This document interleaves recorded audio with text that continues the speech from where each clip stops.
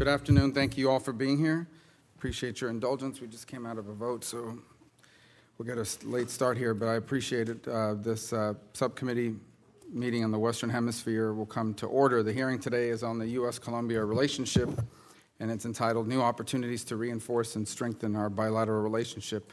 So there's two things I wanted to achieve with today's hearing, which we've been trying to get for some time now, and that we really want to do is first is obviously talk about the U.S.-Colombia relationship, and second, review it by and large, but second, and most importantly, our commitment, restate our commitment and what we can do to be helpful to Colombia and to the Colombian people.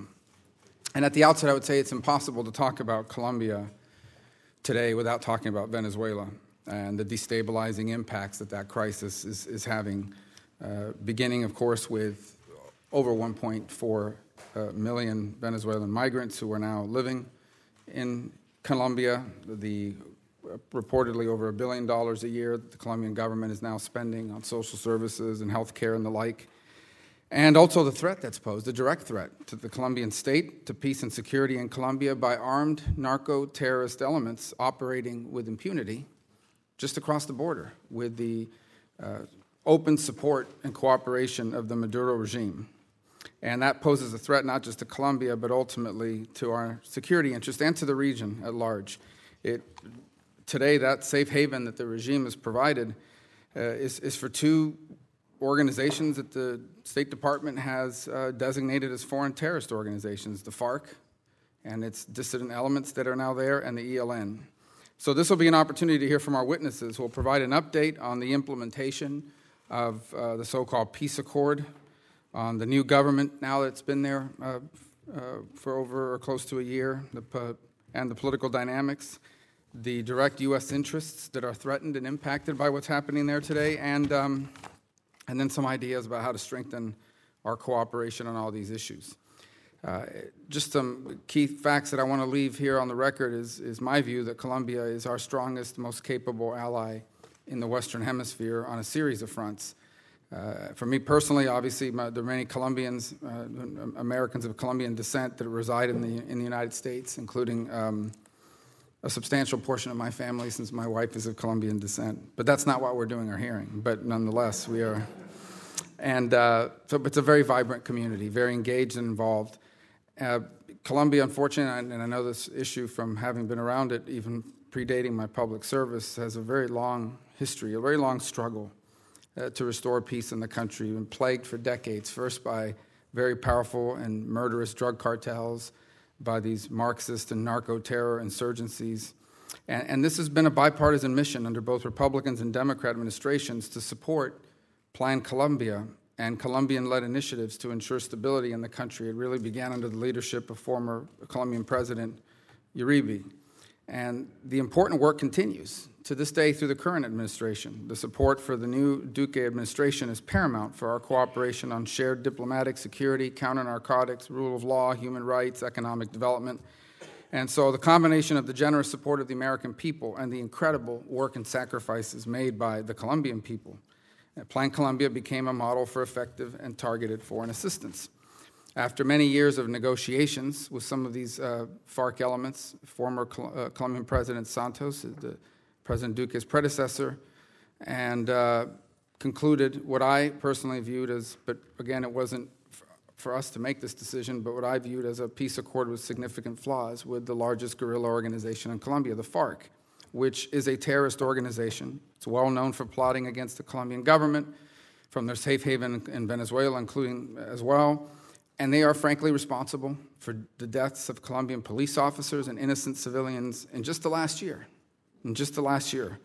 That they've conducted attacks they've claimed credit for. There's another narco-terror group, which I mentioned, the ELN. They have over 1,000 fighters inside of Venezuela. And now they've been joined by these dissidents of the FARC elements who are also operating in the same area right there in the border region. And so now thousands of ELN and FARC dissident fighters that are newly re-energized by recent defections from some who were cooperating with the peace accord and then defected, and, as I said earlier, by the open support of the Maduro regime. And this presents a very serious security challenge to the region, to Colombia, and ultimately to our nation's interests as well. Human rights violations against civic leaders are also a concern. Both the Inter-American Commission on Human Rights of the OAS and the UN Office of High Commissioner have reported and verified the killings of human rights defenders and social leaders. I believe President Duque has taken strong steps to ensure Colombia remains stable. He's even gone to great lengths to preserve aspects of the peace agreement, aspects, frankly, that were favorable to the FARC. Unfortunately, these efforts were met with high-level defections and a return to narco-terrorism for many of the FARC's leaders and followers. So I believe we indeed are living a critical moment, not just for Colombia, but for the region.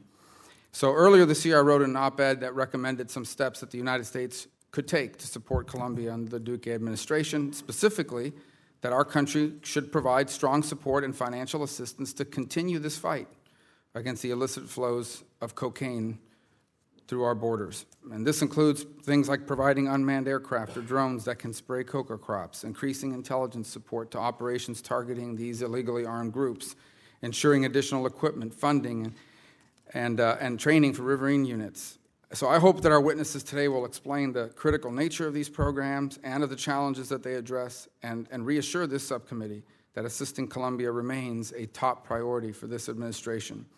I would like to close by recognizing the significant steps taken by the Duque administration, not only in welcoming, as I said, over 1.4 million migrants fleeing the man-made catastrophe created by the Maduro crime family, but also for being a strong partner to the United States in the fight against external forces that aim to destabilize our region. And with that, I now recognize my colleague, the ranking member, Senator Cardin. Well, let me thank Senator Rubio and his wife for this hearing. This is an important relationship, the United States and Colombia. We have invested about $10 billion in Plan Colombia. I believe that was a wise investment for a U.S. interest. We are now moving towards the implementation of the peace that eluded us for 5 decades. And there's many reasons why this has been a wise investment to change the relationship to a very strong relationship between Colombia and the United States. First, combating the narcotics traffic. We know that's a major challenge, it's been a major challenge.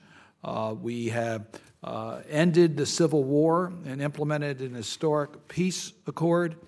And today, Colombia is helping us meet one of the largest migration crises in our lifetime from Venezuela. In regards to drug trafficking and the trade, progress has been made. There's no question about that, but there's still a major hub for cocaine production and distribution in our hemisphere. And it is, I think, critically important that we strengthen the partnership between the United States and Colombia to deal with the drug trafficking issues. The coca farmers, they need the tools and training to develop alternative sources of income. And when we look at the geography where most of these farmers are located, they're concentrated in areas that are most vulnerable to armed groups responsible for the internal conflict in Colombia. That's going to require our support to be able to deal effectively with that challenge. Implementation of the Peace Accord, November 2016, 5-decade-long civil war with FARC. The Santos government negotiated the agreement. The Duque government now is charged with making sure that it is implemented. Yet on August 29th, a faction of FARC has indicated that they would be taking up arms. They haven't done that yet, but we know that we have to be very attentive so we don't go back to the type of violence that we saw before the peace accords. This is not going to be easy, and it's been made a lot more difficult because of the challenges the chairman mentioned in regards to migration from Venezuela. We don't know the exact count of how many Venezuelans are in Colombia. We believe it's around 1.4 million. That's an incredible burden to any country, but a country that is struggling in transition like Colombia, it is an incredible hurdle to have to overcome. And that number could increase. There is indications that as many as 600,000 more could be coming in from Venezuela. Clearly, Colombia cannot deal with that without a strong partnership from the United States. In April, Senator Blunt and I introduced a resolution reinforcing our commitment to working in partnership with Colombia. This legislation, first and foremost, reaffirms U.S. government support for the Colombian people as they work towards peace and stability in the territories previously in conflict. It commends the government of Colombia's progress thus far and recognizes the United Nations Verification Mission for its role in implementing the 2016 peace accords and disarmament.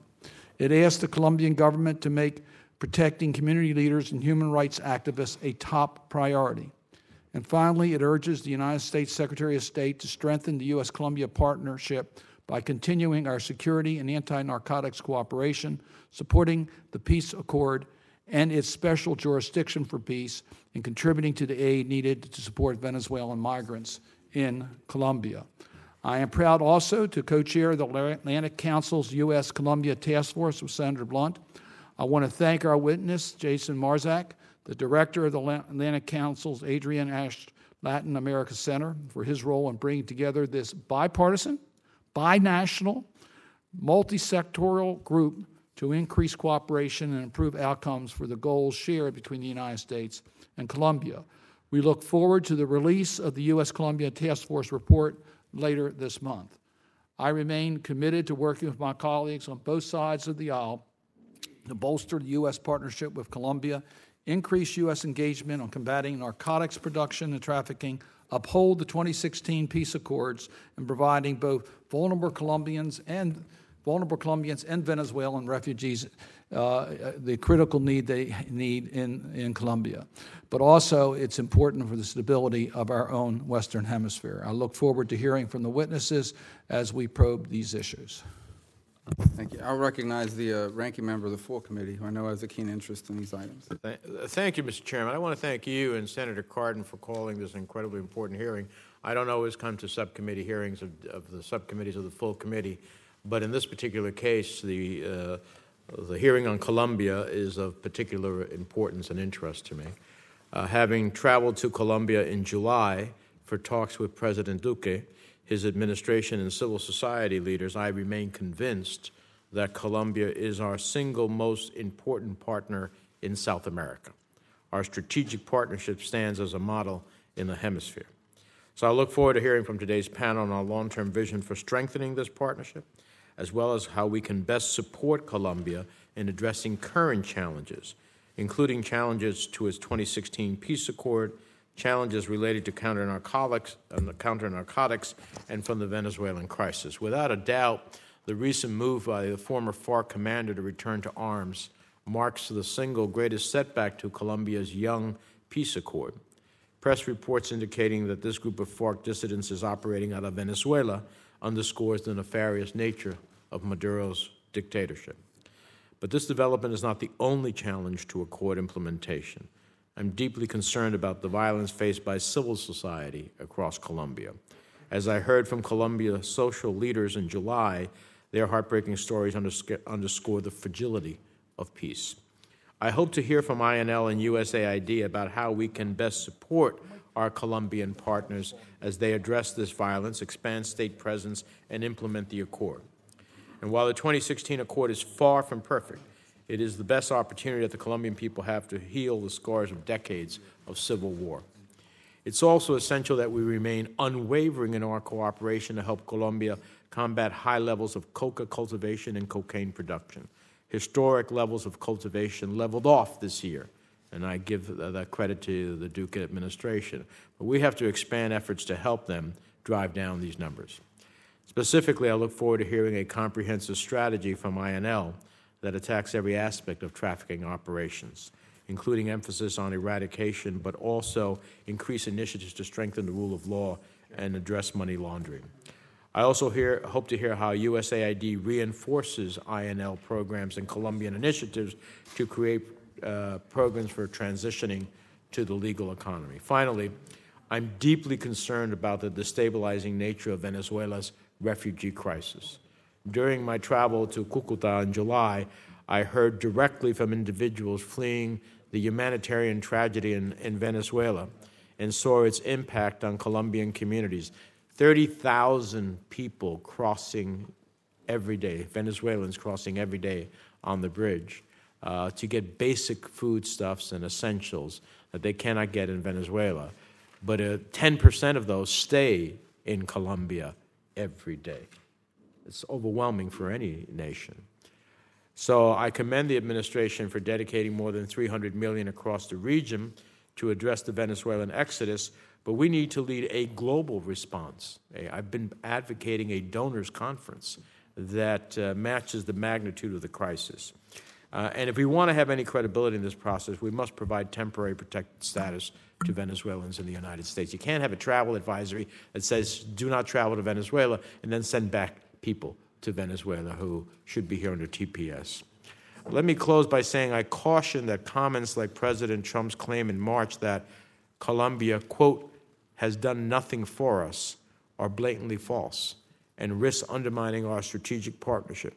For 2 decades, there has been bipartisan consensus on supporting Colombia, and I look forward to reaffirming that support when I host President Duque in New Jersey this weekend. With that, I want to thank our witnesses, the chairman and the ranking member, and I appreciate the opportunity. Thank you. All right, we'll have 2 panels. Our first panel is administration officials, the Honorable Kirsten Madison, who's the Assistant Secretary for the Bureau of International Narcotics and Law Enforcement Affairs, the Honorable John Barza, Assistant Administrator for Latin America and the Caribbean at USAID, and Mr. Kevin O'Reilly, Deputy Assistant Secretary for the Bureau of Western Hemisphere Affairs at the State Department. We'll begin with you, Ms. Madison. Thank you. Thank you very much for the opportunity to appear before this distinguished subcommittee. The drug trade in Colombia directly and adversely affects the safety, security, and health of Americans. Colombian cocaine contributes to the rising overdose rates in the United States, particularly when combined with synthetic opioids.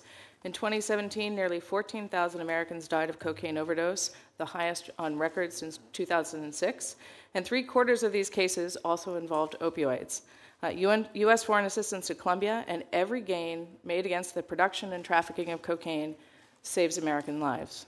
In 2018, the United States and Colombia committed to a 5-year goal to cut coca cultivation and cocaine production levels in half by 2023. Colombia made very early progress in rolling back record-high coca cultivation and cocaine production levels, with production levels in 2018 decreasing for the first time since 2012, and that's really due to President Duque's aggressive counter-narcotics policies and courageous work by the Colombian police, the military, and teams of civilian eradicators. It is also the direct result of our steadfast support. We have a long road ahead, but I am confident that with robust U.S. assistance, the Colombian government can succeed. We have a common goal. We have a plan that's yielding results, and most importantly, I think there's political will on both sides to tackle this challenge together. I was actually on the staff of this committee when Congress was considering whether or not to invest, and invest big, in Plan Colombia. In those days, the conversation was about the potential for Colombia to become a failed state. How far we've come. Security gains under Plan Colombia led to the end of the region's longest conflict. The recent call to arms by FARC dissidents with strong ties to Venezuela and elsewhere is intended to undermine the nascent police and the security won by Colombia's police and military. But I think this should only strengthen our resolve to stand by the Colombian people as they work to secure a just and enduring peace, a peace that they deserve. Colombia's narcotics challenge is linked inextricably, I think, to the Venezuela crisis. The ELN and FARC dissident groups and other transnational organized criminal groups operate from within Venezuela. In many cases, these drug traffickers and armed groups benefit from the enabling environment created by the illegitimate Maduro regime. And I think, frankly, that our investments in strong partnership with Colombia, Peru, and our recent restart of the program in Ecuador are critical to counteracting the sort of poisonous effect that Venezuela is having on the crime and drug front.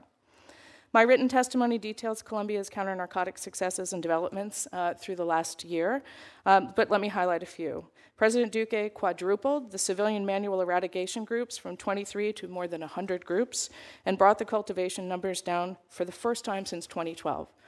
That's a big accomplishment.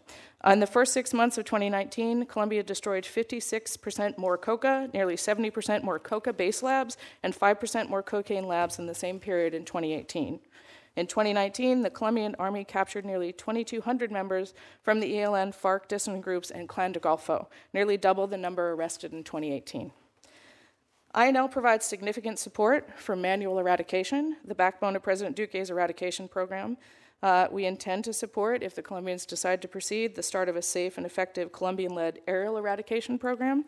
following the Colombian Constitutional Court's clarification on the issue.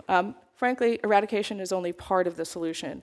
The key to our success and sustainability is supporting Colombia's whole-of-government approach that expands rural governance and development across the country. Among other steps to promote rural security and governance, INL is constructing rural police bases in key narcotics trafficking and historically FARC-controlled areas, and working on professionalization of police and on getting them more present in rural areas of the country where they can have impact on the daily lives of ordinary Colombians. USAID efforts, as my colleague can further attest, are also critical in partnership with this. INL's rule of law and rural security programs, in tandem with USAID's alternative development and land titling activities, are fundamental to supporting Colombia's effort to meet the basic needs of rural communities and to crowding out criminal actors. Alongside our eradication, interdiction, and rural security efforts, INL is helping the Colombians to go after the profits of criminal groups by working on anti-money laundering training and support for managing seized assets. Our investments in judicial training and technical assistance can help to build Colombia's capacity to prosecute complex crimes, including financial crimes, illicit gold mining, and crimes against human rights defenders and social leaders. Our efforts to promote the rule of law and the protection of human rights in rural areas are linked directly to our counter-narcotics efforts. It is no accident that the killings of human rights defenders are most prevalent where you find armed criminal groups and coca growth. My January visit to Colombia, days after an attack on the Colombian National Police Academy in Bogota that killed 22 and left dozens wounded, frankly underscored for me that Colombia's efforts to fight back against criminal elements and violent actors really comes at a great cost. It also underscored for me that our partnership is still very much needed. Reaching our shared goal requires Colombia to eradicate coca at unprecedented levels, to work with its neighbors, and to allocate substantial resources towards counter-narcotics. And it requires the United States and others to remain engaged and to support the effort. Our interests in the region lie in Colombia's success, but at its most fundamental level, our engagement and support is also essential to stemming the deadly flow of drugs to the United States and saving American lives. I'm going to stop there, and I look forward to your questions.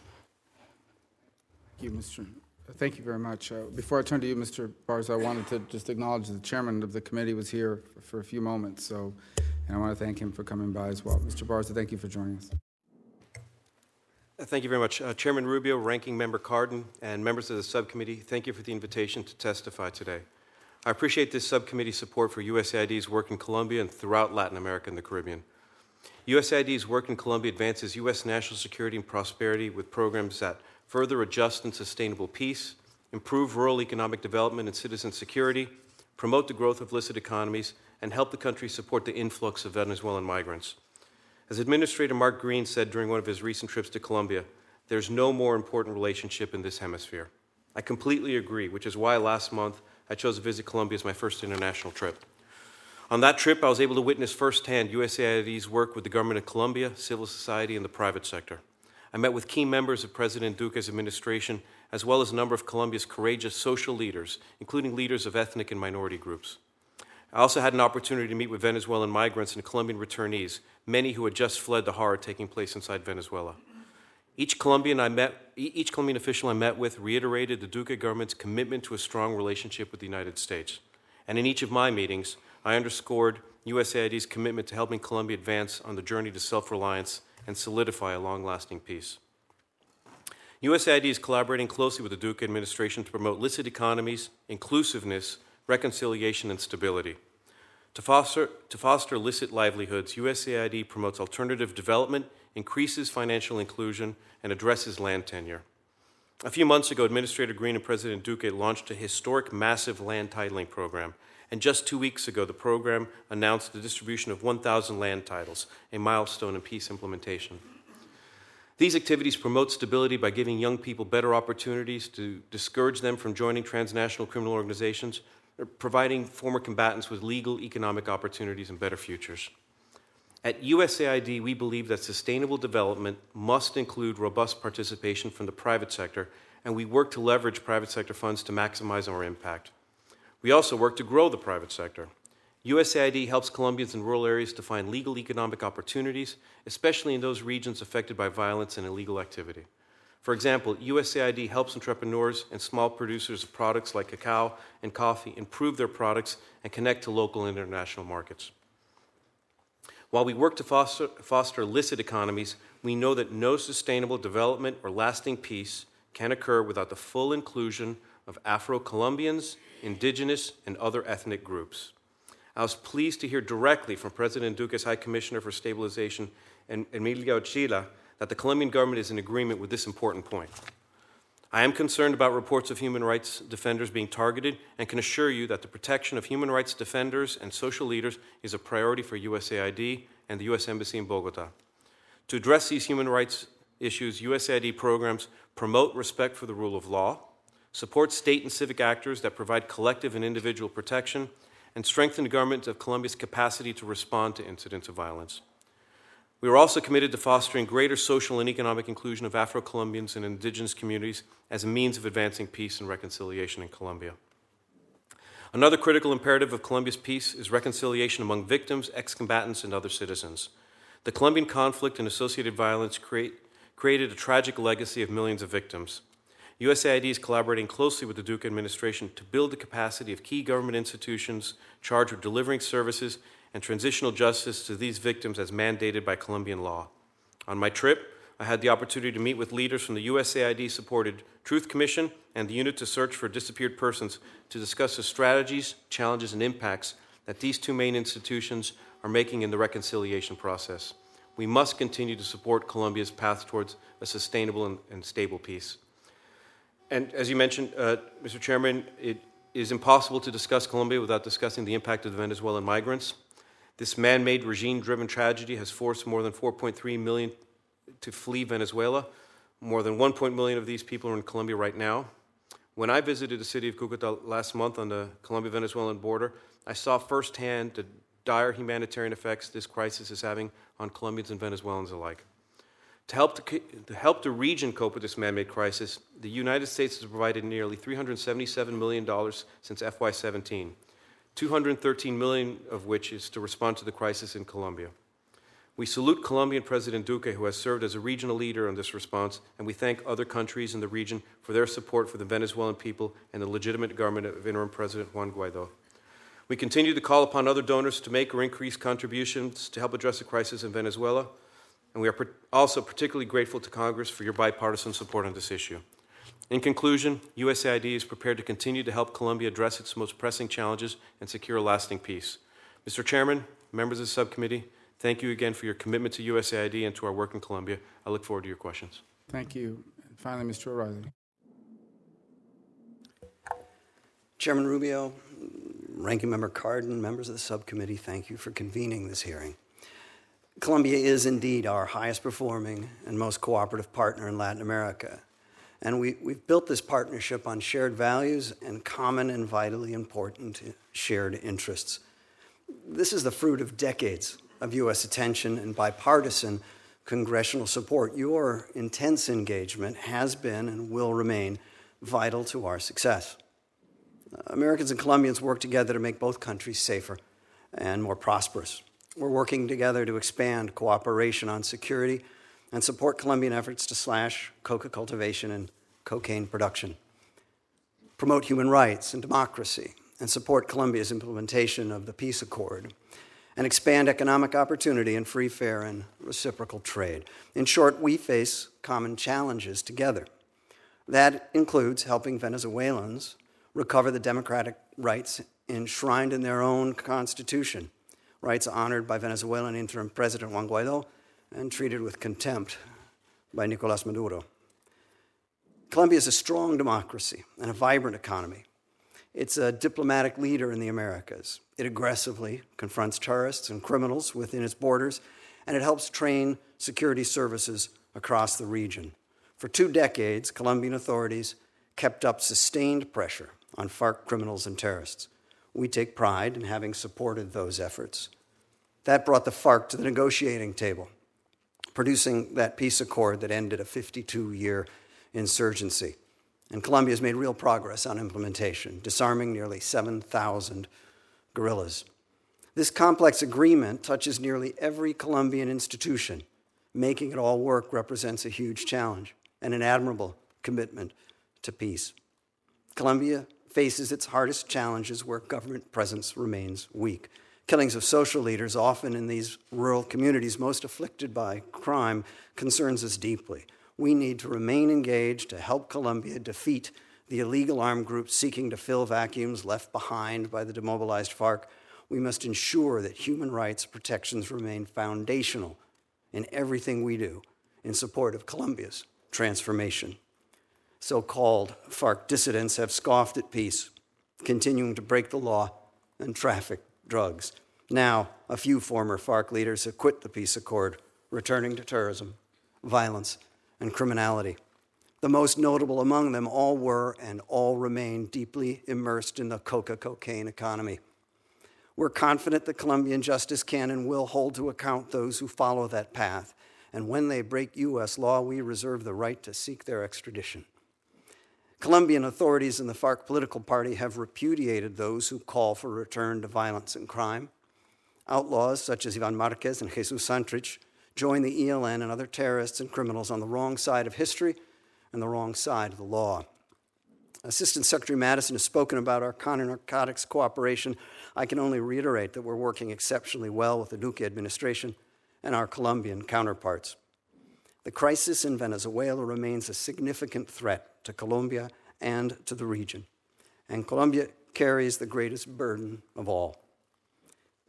More than 3% of the population of Venezuela, those 1.4 million souls, resides in Colombia, a statistic that should, but won't, even make even Nicolas Maduro hang his head in shame. We've been deeply involved in the efforts to address that crisis. Since fiscal year 2017, we have provided nearly $214 million to help Colombia respond to the influx, in addition to support provided elsewhere in the region. In facing Colombia's challenges, we must never lose sight of Colombia's progress, greater security and greater economic opportunity, and ever more robust democracy. All serve our own national interest in a secure, prosperous, and reliable partner. Chairman Rubio, Ranking Member Cardin, members of the subcommittee, congressional support has been instrumental in the success of the past 20 years. It remains the foundation of our successful partnership with the people and the democratic institutions of Colombia. Thank you, and I too look forward to your questions. Thank you. I'll defer my time. I know members have to be in other places, so we'll start with the ranking member. Well, let me thank all three of our witnesses.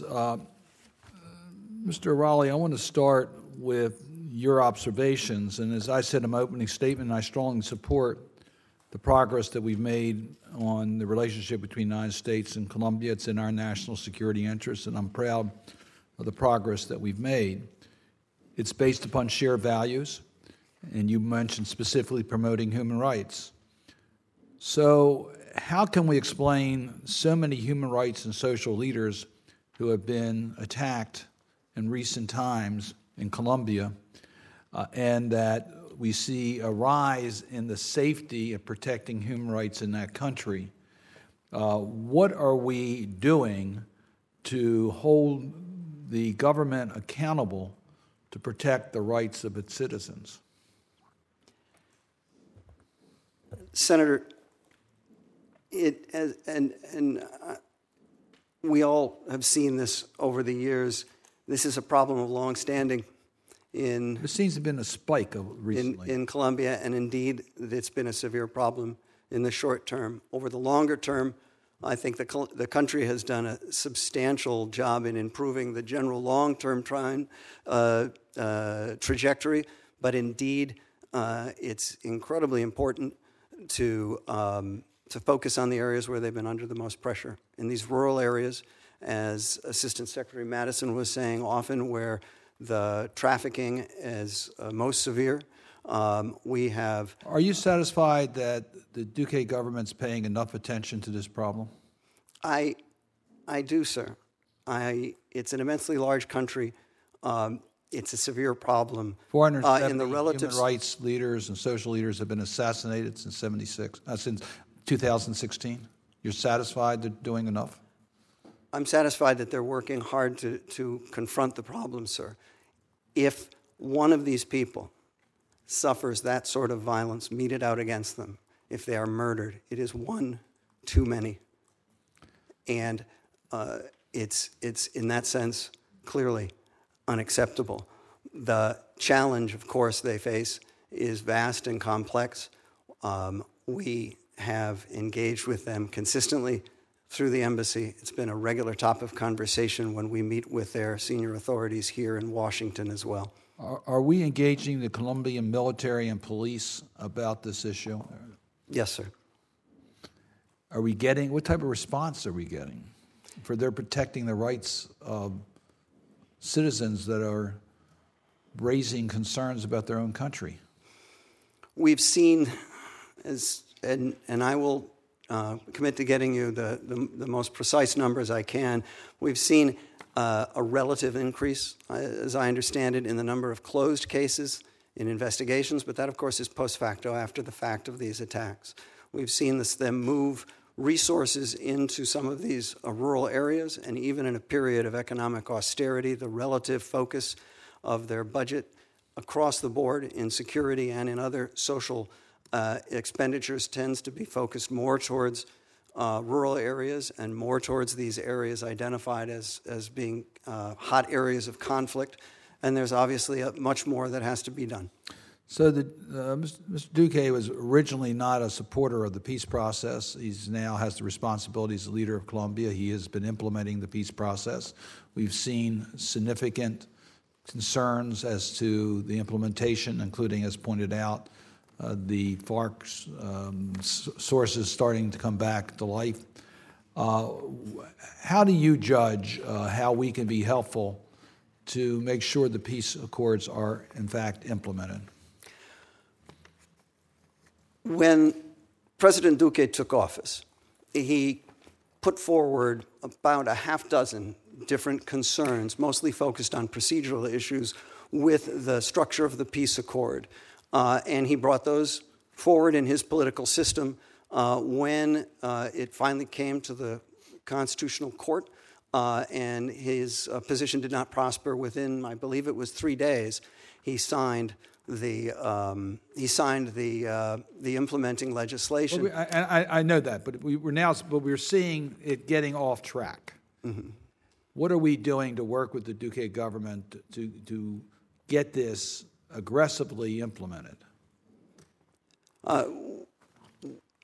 The messages that our former Chief of Mission, Ambassador Whitaker, the messages that our current Chief of Mission, Phil Goldberg, have brought to the administration, our engagement with them here, all is in support of helping them bring this agreement forward, where they have made an emphasis, and I think it's a correct emphasis, on a firm line against those who would stand against peace, and working as aggressively as possible to support those who have put down their arms and are working towards integration into the society.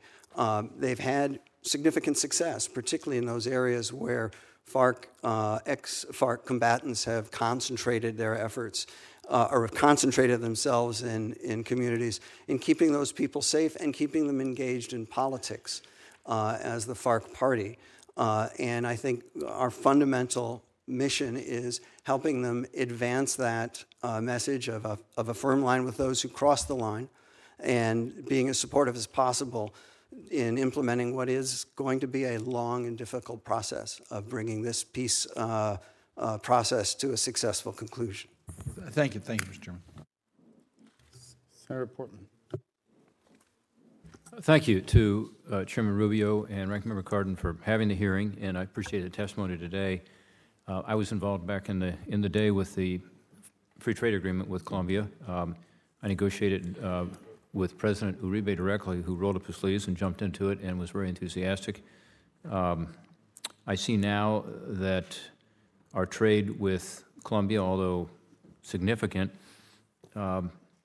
is not growing as fast as their trade relationships with China. In fact, the Chinese investment and trade with Colombia has grown exponentially, being now their second largest trading partner and their second largest exporter.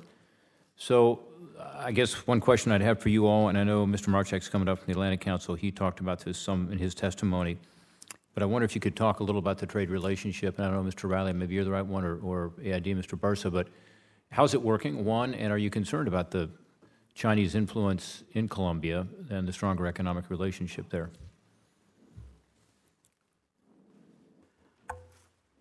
On the whole, it's been a success. The process of economic reform over these last 20 years, the greater stability in the country, we are drawing more Colombian investment into this country. We are, U.S. firms are making substantial commitments in foreign direct investment. The economy, I was the Colombia desk officer, was it 15, 16 years ago. The economy in Colombia now is more than twice the size of what it was then. They do trade with China, and that trade is growing. We all trade with China. The question is how fair and how open and transparent that trade is. Trading more and more with China, but also there's more and more Chinese investment in the country. And I guess my question to you is, are you concerned about that from a national security point of view, particularly because it seems to be displacing some of our investment if you look at the numbers? Thank you, Senator. We've made it clear with our counterparts in Colombia that they should look closely, and it's a message we've shared with others in the region as well, that they should look very closely at the character and quality of the relationships they enter into with Chinese counterparts. Many of them are state-owned firms. Many of them do not necessarily have the same commitments to openness and transparency that we would expect from our firms and that Colombians expect from their own. So yes, indeed, we've asked them to take a very close eye at the quality of those and the nature of the security implications of any investments that they might consider accepting from Chinese sources. We talked about some of the good news, and there is a lot of good news on the economy, on the stability in the country. What President Duque has done is really the third or fourth president who's brought that kind of stability, and particularly with regard to the peace agreement, things are in better shape. And yet, I saw just late last month, even a few weeks ago, one of the splinter groups from FARC called for returning to arms and an armed conflict with the government. I think it was in relationship to the number of people who had been resettled or who had left FARC, who had been assassinated. Are you concerned about that? And what, if anything, should we be doing after spending significant amounts of American taxpayer money, about $10 billion, I think, over a period of a couple decades with regard to Plan Colombia? Should we be concerned that this is starting to unravel, or do you feel as though it's just a splinter group without much significance? Sir, I'm sad to say I'm very much concerned, but I'm not surprised. The leading figures who participated in that announcement on August 29th had been distancing themselves from the FARC political party and from the commitments they had made to the international community, to the Colombian people for some time. Mr. Marquez had stepped back significantly. Mr. Santrich was under criminal investigation in his own country and under indictment in our own. They continued to engage in criminal activity. The only thing I can be I'm sorry, sir. Didn't surprise you that those individuals would have been unhappy with the process of the peace agreement, in effect, but what should we do? And my time is coming to a close here, but what should we do in relation to that? And second, with the 1.4 million Venezuelans in Colombia, I know you're going to talk about this in response to other questions, but we'd love to hear, for the subcommittee's purposes, what should we do at this point that we're not currently doing? So if you could maybe take those questions for the record, that would be great. My time has expired, and I appreciate all three of you being here. Absolutely, the other witnesses in the second panel as well.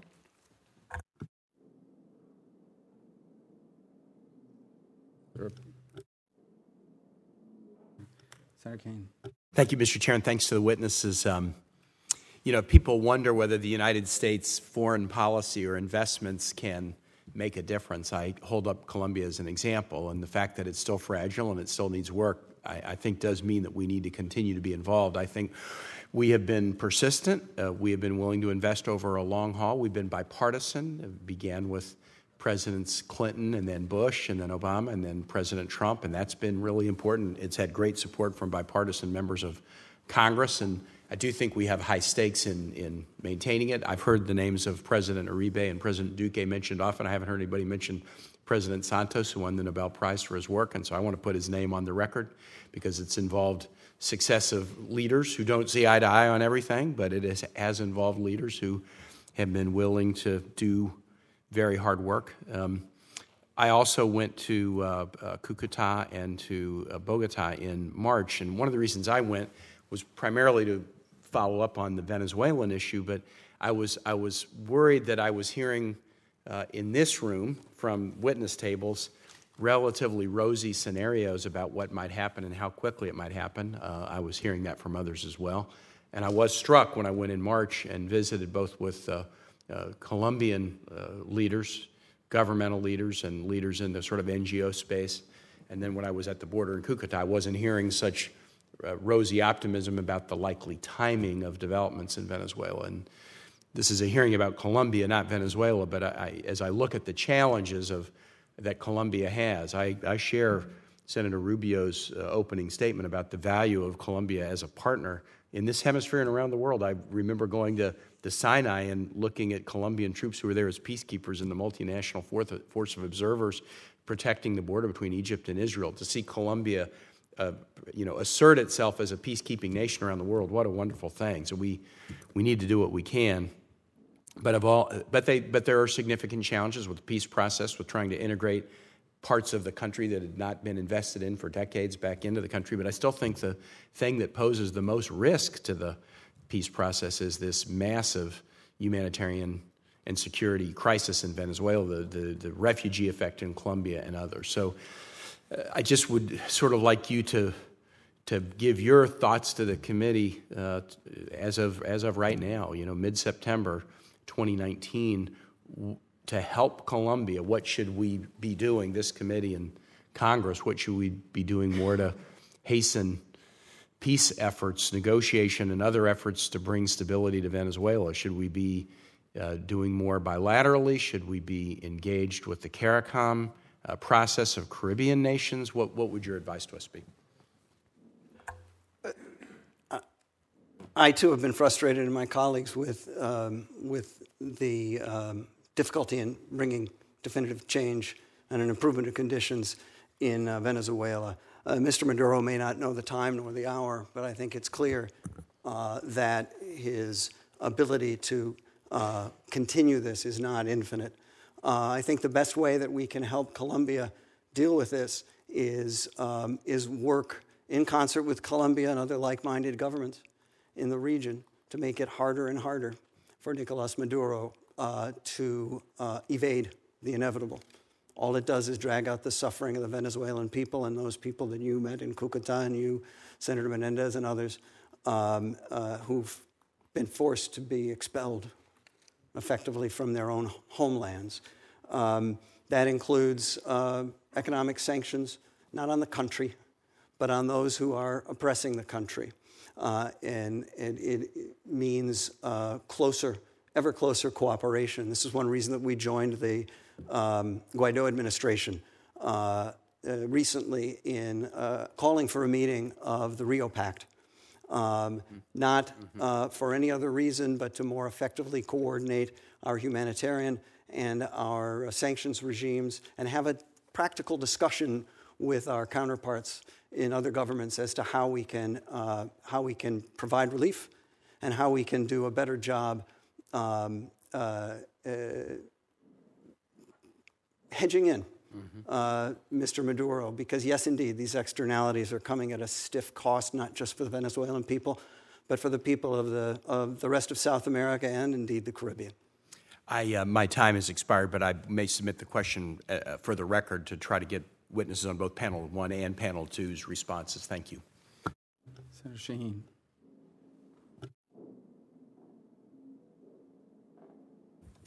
Thank you, Mr. Chairman, and thank you all for being here. I wanted to talk really about the importance of women in the peace settlement with the FARC, and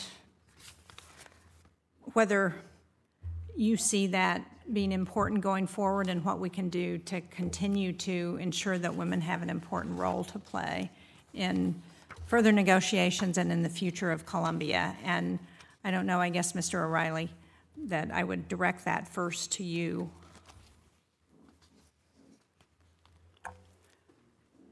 We absolutely do, ma'am. And it is clear, although I may defer to Mr. Barca for more of the programmatic aspects of this, ma'am, but it's clear to us that where people successfully protect the role of women in this process, in the communities where that is most effective, the degree of, what do you want to call it, backsliding or recidivism is less. It knits together families, it knits together the communities and creates a totally different kind of a circumstance. These aren't just individual actors along with the 7,000 or so demobilized combatants. The Colombian authorities have recognized a nearly equal number of people who are supporting, and many of those were women. You're absolutely right, and I think it's important to point out that research has shown a direct correlation between peace and security and a society's treatment of women, that more than levels of wealth, democracy, or ethno-religious factors, that the best indicator of a state's peacefulness and stability is how well it treats its women. And we have, as I'm sure you all are aware, legislation that passed in 2017, signed by the President, called the Women, Peace, and Security Act, that encourages us to partner with other countries to ensure that women continue to be part of the political process and be part of any conflict negotiations. So can you talk about how you see that continuing to be implemented? Maybe you or Mr. Barca would be better to address that from USAID. Thank you very much, ma'am. So it was very important to me when I was in Colombia to meet with human rights leaders, leaders of indigenous groups, Native, and leaders of women's groups as well, because, as you stated, you cannot have any stable peace or development without the inclusion of all sector societies, including women. So when I was in Bogota, I met with people like Marino Córdoba, the director of the National Association of Displaced Afro-Colombians. And later on, when I was in the field meeting with human rights leaders, I met with Dora Cortez, who's the coordinator of a women's roundtable in Tumaco, and we were discussing just how USAID programs to support human rights and inclusiveness have been helpful for these groups, and have a dialogue to see how we could do better. Overall conversations I had with members of the Duque administration, we were in agreement on all these points. So we have programs in place, and we're constantly looking to refine them and improve upon them. Thank you. Ms. Madison, you pointed out the Colombian effort to reduce cocaine cultivation and production by 50%, I think, by 2023.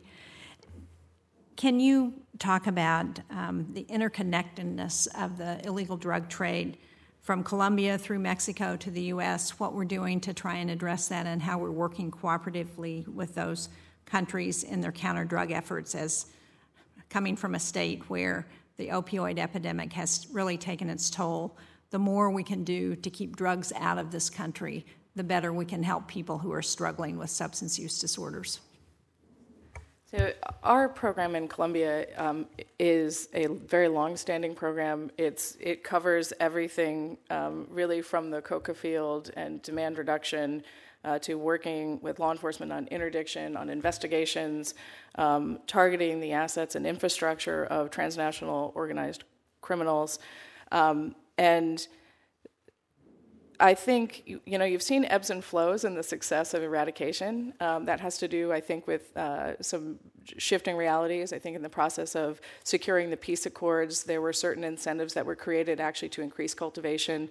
You had the end of aerial eradication, and we saw the spike begin to rise. I think what's important now is that the curve is flattening, and which is absolutely critical. It's not enough, and over the next couple of years, we need to work with the Colombians directly to continue to drive that down. 90% of the cocaine in the United States comes from Colombia. So while there's production in Peru and there's production in Bolivia, Colombia really is the core of the effort. And I think, just as an aside on the peace agreement, I think the Colombians have to continue to take this issue on, because this is how they will be able to put deep roots down in the rural parts of Colombia.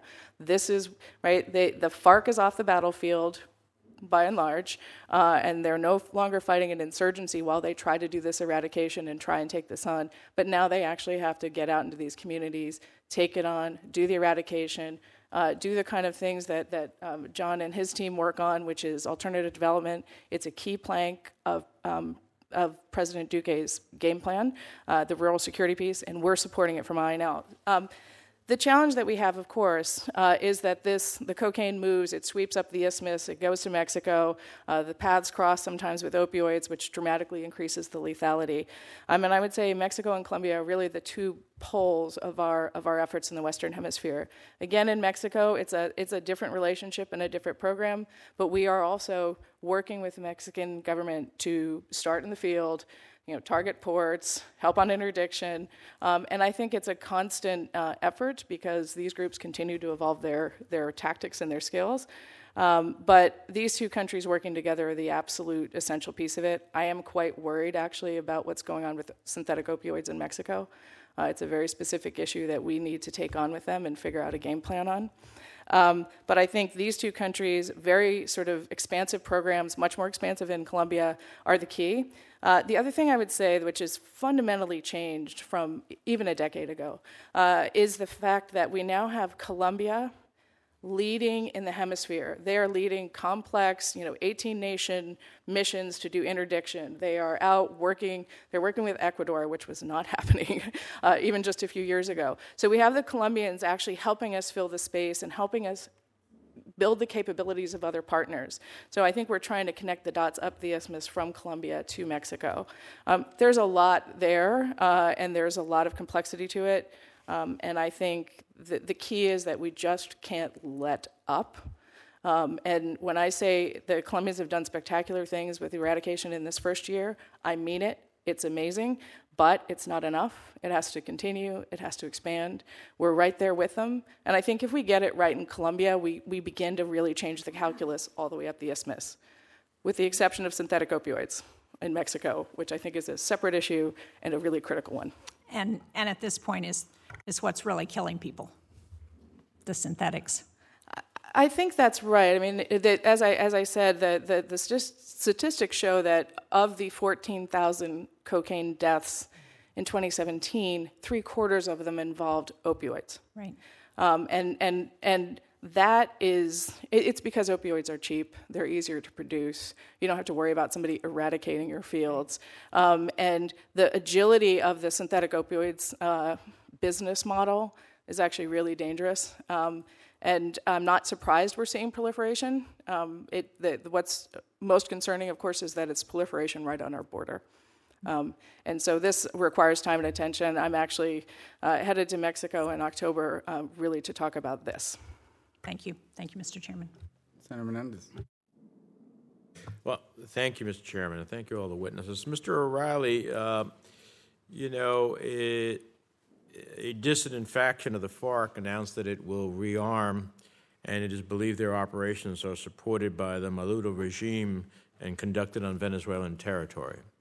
President Duque has backed this claim about the location of the FARC dissidents. What do we know about the location of the FARC dissidents, and can you confirm President Duque's claims? Senator, we know that people have moved in and out across that border. In fact, indeed, the Colombian authorities have stated that that some of these people are now lodging themselves there. To the extent that this continues, it creates a circumstance which is quite quite a challenge for the Colombians. It can get a lot worse. Because I appreciate what you're saying, but that's not my question.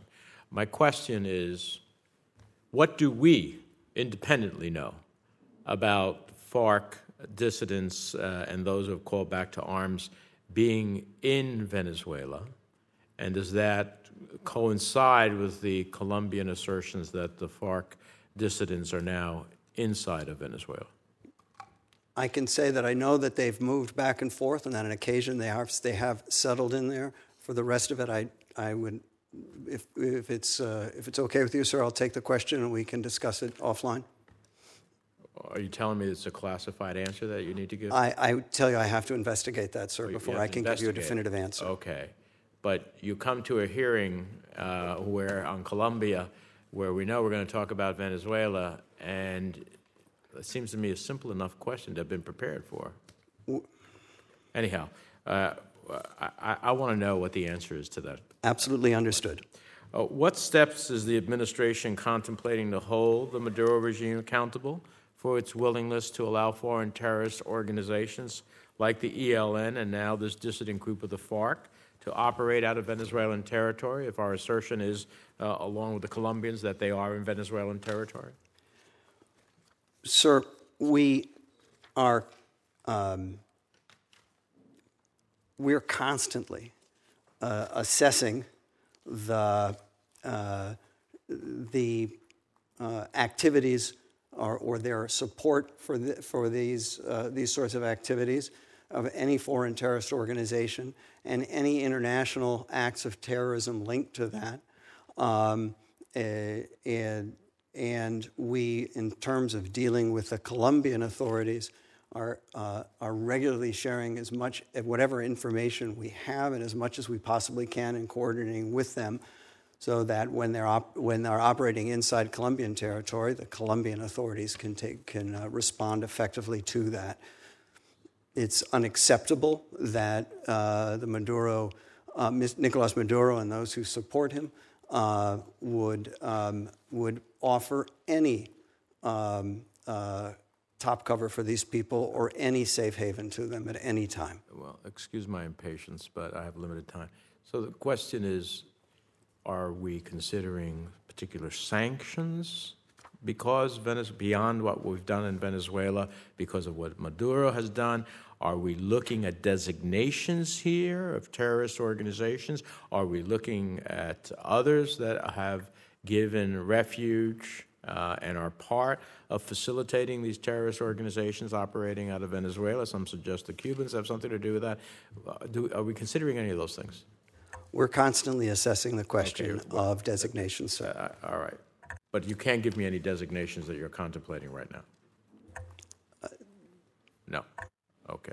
Now let me ask you, well, maybe this one will be simpler. I have been pressing for some time. I appreciate what the administration did. As a matter of fact, legislation that several of us on this committee have promoted is to actually advance a more robust amount of money because of the realities that Colombia is facing every day with over 1.4 million Venezuelans that have now stayed in Colombia, not just transited through, but stayed in Colombia and growing. So while $350 million is a good thing, it's nowhere near the magnitude of the crisis. Why hasn't the administration engaged in creating a donors conference to have others? This is going to rival Syria at the rate that it's going in terms of the displacement of people. So I'm not suggesting we should bear it all, though I am suggesting we should do more. But why isn't there a donors conference that has been pursued? Either you or Mr. Barca maybe can help me with this. Senator, it was heartening for me to learn how other countries have assisted with humanitarian assistance, as well as some of the aid that was trying to get through Cucuta when you were there. But certainly we call for other countries to increase their assistance in this area. Regarding the specifics of planning for a donors conference, I have no information I could share. Mr. O'Reilly, any plans for a donors conference? The question, apart from the conference, sir, is that we're constantly arm twisting our other colleagues from other governments to step up and do more. Well, it seems that if we convene a donors conference, number one is we're going to invite countries to join. They're going to have to say what they're willing to do or not to do, and it would be far more significant in resources than what we have given and what is needed. And so, we talk about the Colombians being responsible to do a series of things, which I agree with, but we need to help them. They're in our own hemisphere. This is one of the largest refugee crises that we have had in our hemisphere in quite some time. We need to help the Colombians be able to achieve this goal. They've been incredibly good neighbors. They haven't done what some other countries have done, which I know we're closing the border. So we need to help them. I don't understand why there is a reticence on creating a donors conference. If I may, just one last question to Secretary Madison. During my recent meetings with President Duque and the U.S. Embassy in Bogota, I stressed the need for a truly comprehensive approach to counter narcotics. And while I understand the administration's priority on eradication, given the alarming levels of coca cultivation, we certainly cannot expect to achieve long-term success without a balanced approach. Now, I heard you refer to a balanced approach. As an example, I'd like to see INL place greater emphasis on money laundering and financial crimes. While the department submitted congressional notifications for $250 million in FY 2018, only $4 million, or 1.5% of the funding, will address money laundering. What steps are you taking to ensure a comprehensive approach and ensure that adequate funding for issues including money laundering and the rule of law are part of it? It would help if I turned it on. Senator, I do believe that we take a comprehensive approach to the reality of the drug issue in Colombia. We are working really on all fronts in supporting the efforts of the government of Colombia to reduce demand, to reduce supply, to disrupt TCOs, to push out on rural security and improving rural security, and all the sort of elements of that. And the rule of law and anti-money laundering efforts and asset forfeiture efforts are an important piece of it. I will say, I think I arrived in INL last year thinking that actually we needed to modernize and think more creatively about our anti-money laundering programs in general, because I think money laundering has continued to evolve, and our training and other things hadn't evolved in the same way that the money laundering tactics of criminals have. In Colombia specifically, we have had training with IRS and UNODC to build investigative skills. We have had ongoing efforts to build the capabilities of judges who actually look at asset forfeiture and these financial cases. And looking forward, we formed an actual technical working group with the Attorney General's office, which owns an financial investigative arm. It owns an anti-money laundering unit. It owns an asset forfeiture unit. And we think that will continue to generate ideas on what else we can do. We've also brought in the FBI to do an assessment to look at other things that we could put on the table to be helpful to the Colombians. And more recently, I took my team over to sit down with FinCEN and talk a little bit more about what else we can do. I appreciate all that, but if 1.5% of your total money, monies for Colombia are going to money laundering, it seems to me that if I get your money and I squeeze you, it's one of the ways in which I harm you the greatest. And so I would just urge you to be looking at a more robust engagement in this regard so that we can actually get to the traffickers' monies at the end of the day, which I think can be enormously debilitating and help fuel some of the things we need. Mr. Chairman, I thank you for your indulgence. Thank you. And I'll take my time now here at the end unless there's any more questions. I want to narrow in, Secretary Madison, on the drug trade that we keep focusing on. There's no doubt that coca has grown, maybe even be processed in these labs out there, but then it has to be moved, okay? And some of that is maritime movement, is that correct? Some of it's put on these boats? I think they move it any way that they can. Well, part of it is air. But a big part is maritime. Right, so let's talk about the flights, because there are airplanes that land in these fields in Central America and then trafficked up across the border. There are others that go into the Caribbean. And some of it leapfrogs from the Caribbean into the U.S., but some of it leapfrogs from the Caribbean to Europe. There's a growth in the cocaine that's being shipped to Europe, correct? In fact, there's growth in the cocaine market around the world. I was recently in London and I was recently in Australia, and in both places, cocaine is actually an enormous issue, and it's coming from this hemisphere. Right, and those would have to be aerial routes. I imagine they're not taking these little fake submersibles all the way over there, right? Actually, they do get boats that cross the Southern Ocean and go to Australia. Fast boats. But I'm assuming that that's not the preponderance of it. The point I'm trying to raise is when those flights happen, where are those flights originating? What is the path those flights are taking? There's a number of pathways, but we have noted, which I imagine is an issue of concern to you in particular, is we have noted a pattern of flights leaving Venezuela. Right. There is also a maritime vector through Ecuador up the East Pac, which is actually pretty significant. But the flights a lot of them are Venezuela. Right, on the flights to Venezuela. And the flights to Venezuela, how many of those have been, that we know of, have the Maduro regime interdicted and stopped and called up and said, we have these drug traffickers here that we caught? Because I'm not on the operational side, I can't answer you with absolute certainty. I'm not aware that we're getting substantial cooperation out of Venezuela on the issue of narcotics. In fact, I think it's quite the opposite. Let me ask you, is it fair to say that these people who are flying these drugs are deliberately flying through Venezuelan airspace to avoid radar detection by either the Colombians or otherwise, and certainly taking off from airfields in Venezuela? I mean, that's fair to say. What I think is always fair to say is that narco-traffickers will take the path of least resistance. And if there is a place where enforcement is not done, where there isn't, sort of a denial of use of airspace, and where there is no official effort to block them, they will take it. The other instance where they can take it is when there isn't capacity, which is also the case in some places. Well, Venezuela has capacity to control its airspace. We've seen them do it when they have to. The point being is one of the paths of least resistance is there are air flights leaving Venezuela with Colombian cocaine, a significant portion. So as I said in my testimony, let me just reiterate, I think Venezuela is an enormous problem on the counter-drug issue. I think the fact that Venezuela does not work with us or its neighbors in the way that it once did is very damaging to the larger effort to take these issues on in South America.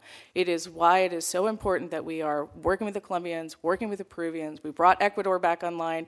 And really that's about, in some respect, it's about the objective realities of a place like Colombia, but it's also about the failures in Venezuela. Well, I know there was a question asked earlier by Senator Menendez. The Deputy Secretary of State, Mr. Sullivan, has said on the record that Venezuela acts as a safe haven for criminal organizations, meaning, and he was referring to the ELN and these dissident FARC.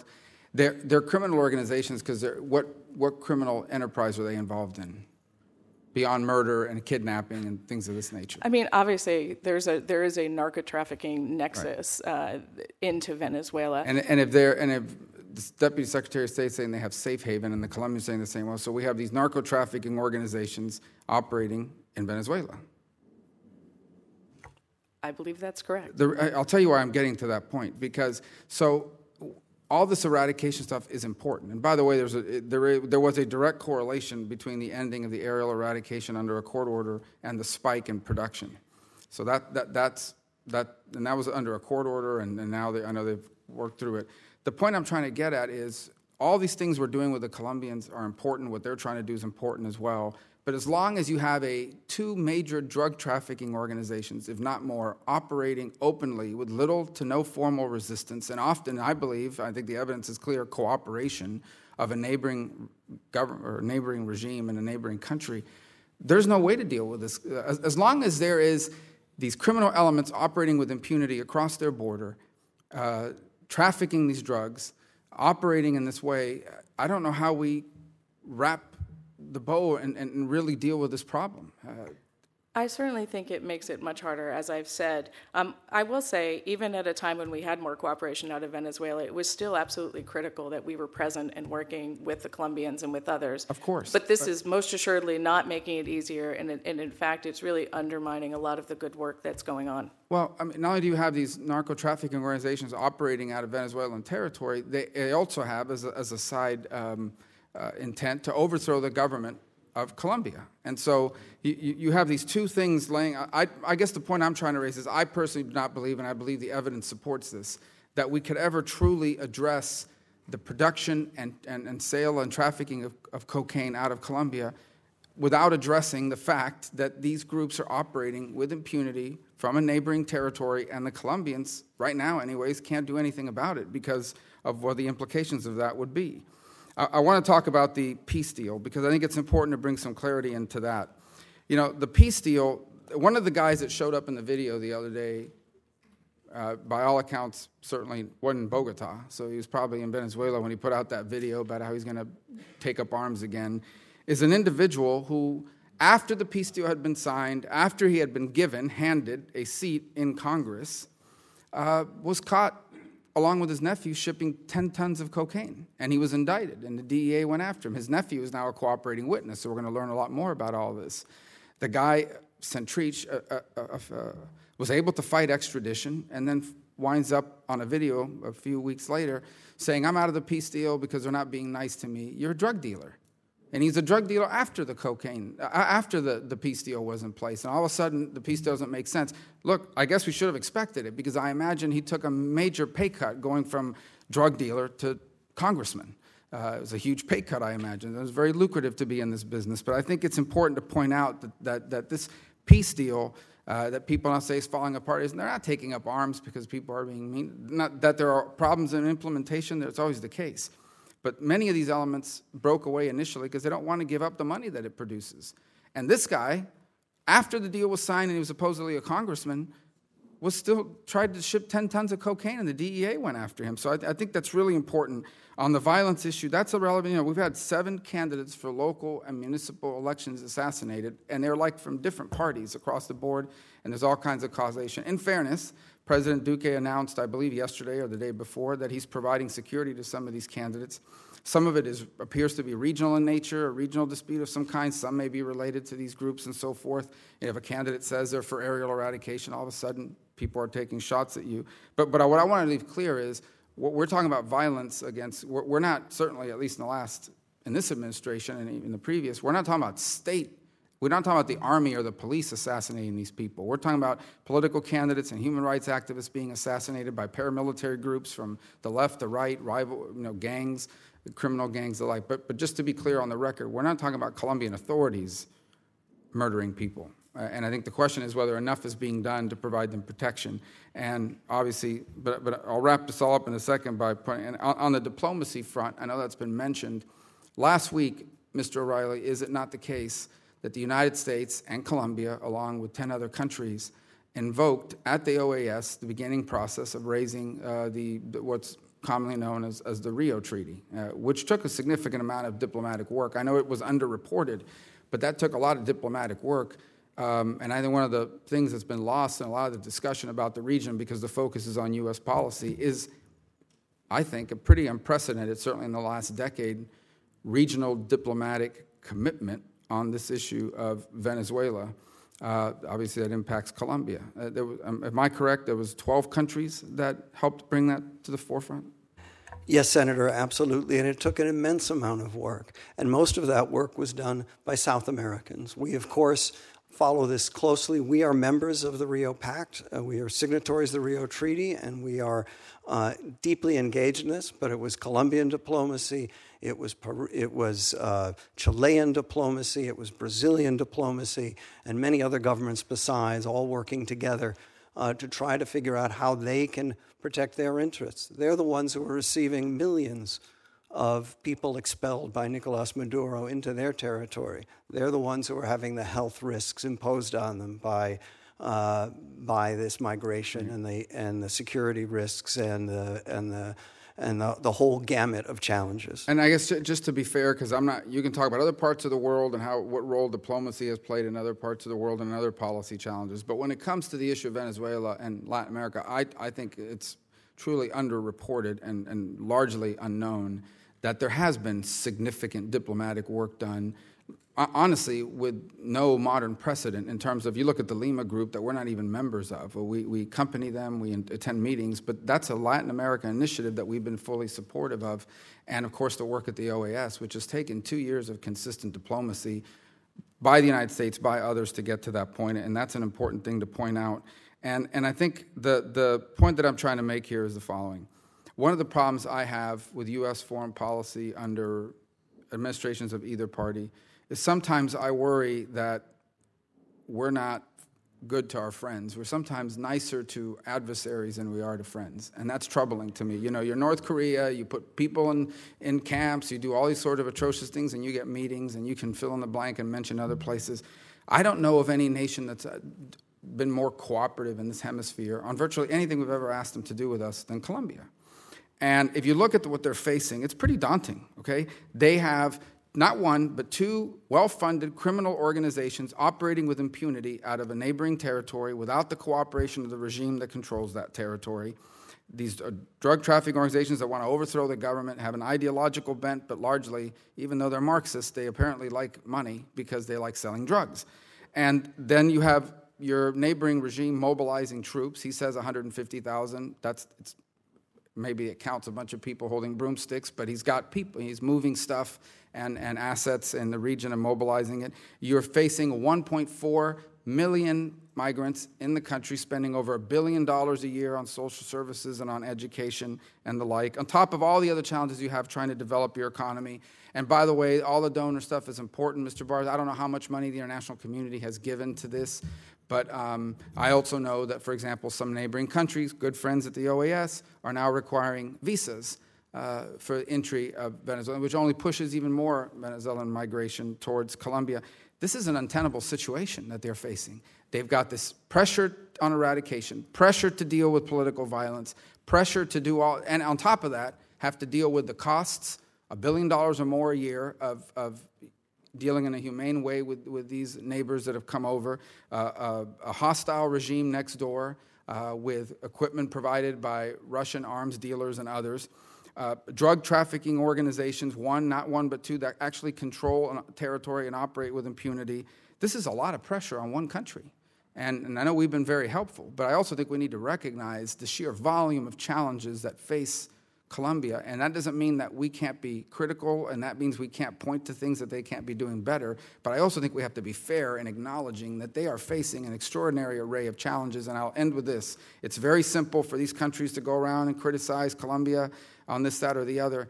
I don't know of any nation, certainly in the world, and even in this hemisphere, that would tolerate or could tolerate for an extensive period of time armed elements operating with impunity from a neighboring territory without the cooperation of a regime that controls, theoretically, that territory, and sit there with their arms crossed and do nothing about it. We wouldn't tolerate it.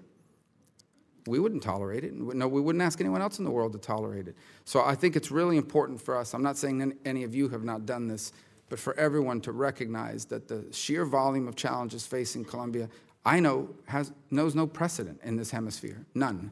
And it's amazing, in my view, that they've been able to do what they've done up to this point, given all these challenges hitting them all at once. Mr. Chairman, if I might, I certainly share your frustration. The Venezuelan issue is not going to be resolved in the next couple weeks or next couple months. I think all of us had hoped that we would see a transition to a democratic elected government by now. The circumstances in Venezuela has become more complicated because of the criminal elements and the outside support that the Maduro government has received. So it's a reality that we have to deal with. Today's hearings on Colombia, I couldn't agree with you more. The leadership of Colombia is dedicated to the principles that we have set out in Plan Colombia, and that is democracy, protection of human rights, peace, economic progress, etc. The capacity to deal with these issues is challenged because it has transitioned from a near failed state to a state that is making great economic progress. But now you put into it the challenges presented by Venezuela that you've already mentioned, and then the burdens of 1.4 million migrants. That's why I questioned earlier as to what we are doing and what and Senator Menendez, what the international community is doing in order to support the leadership in Colombia, to support the democratic process, the implementation of the peace process, challenges related to the drug trafficking and the circumstances of the border with Venezuela and the migrants. And as pointed out by our witnesses, they're moving in both directions and using Venezuela as a headquarters for potentially for the resurgence of FARC elements to try to disrupt the peace process. So I appreciate our governmental panel, and this is sort of a transition to the next panel. I hope that the private panel will have some concrete suggestions for us as to how we can increase the capacity of Colombia to deal with these challenges and where the United States can play a critical part in making that a reality. But I just really wanted to share your frustration as to the external factors that have made it much more difficult for Colombia that was on a path with obstacles now becoming even more challenging. And my last point on this is I would encourage, as I have privately and publicly, the administration to view our relationship with Colombia no longer simply in the vacuum of its own territory, but all of those external factors that are facing it. It is, in my view, it is impossible to address the fundamental challenges we're talking about here today and not address the complexity created by the fact that some of the groups, the prominent groups behind many of their challenges, operate with impunity from a neighboring territory, and a mafia acting as a government controls that, under arms, controls that territory. So that's going to have to be addressed as part of this. There's no way to do one without the other. And so I appreciate all of you and the time you've given us here today. Thank you very much. And we're going to call up our next panel. When we make that transition, I'll introduce them. And I appreciate, again, the time all of you have given us. All right, our second panel, Christine Balling, the Senior Fellow for Latin America Affairs at the American Foreign Policy Council, and Mr. Jason Marzak, the Director of the Adrian Arsht Latin America Center Atlantic Council. And probably a shameless plug here while we make this transition. Ms. Arsht is, I don't know if she's still a resident of Florida. She was a longtime resident of Miami, Florida, and a big benefactor. I know she spends a lot of time here in Washington and is invested in the Atlantic Council's work as well. And so I want to welcome both of you here. We'll turn.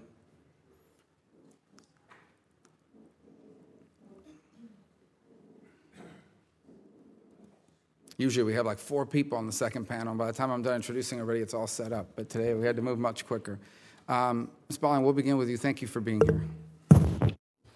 Chairman Rubio, Ranking Member Cardin, members of the committee, thank you very much. First, I'd like to make a brief mention of my background as it relates to U.S.-Colombian relations.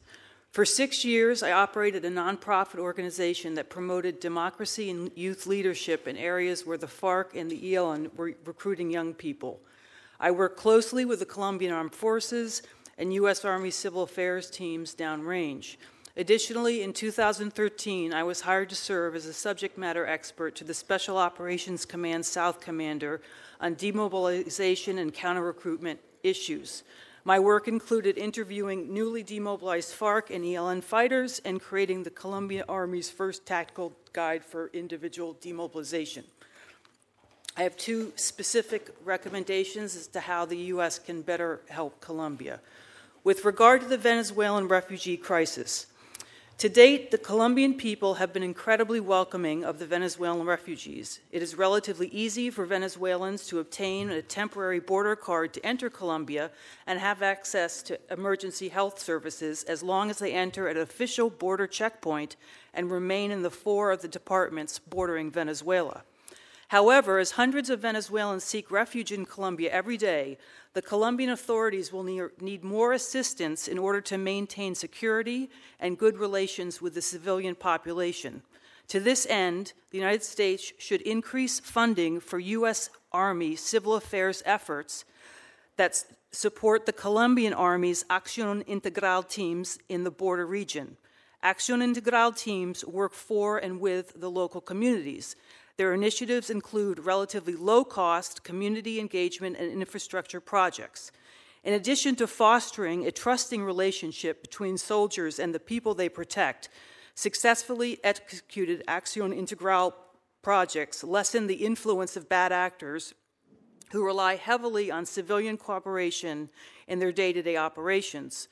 The more unstable a given area is, the easier it is for bad actors to wield influence and recruit from the local population. For example, given their dire economic circumstances, Venezuelan refugees are particularly vulnerable to recruitment by bad actors, especially if they feel government presence is lacking. In some border areas, the Colombian army is all there is in terms of state presence.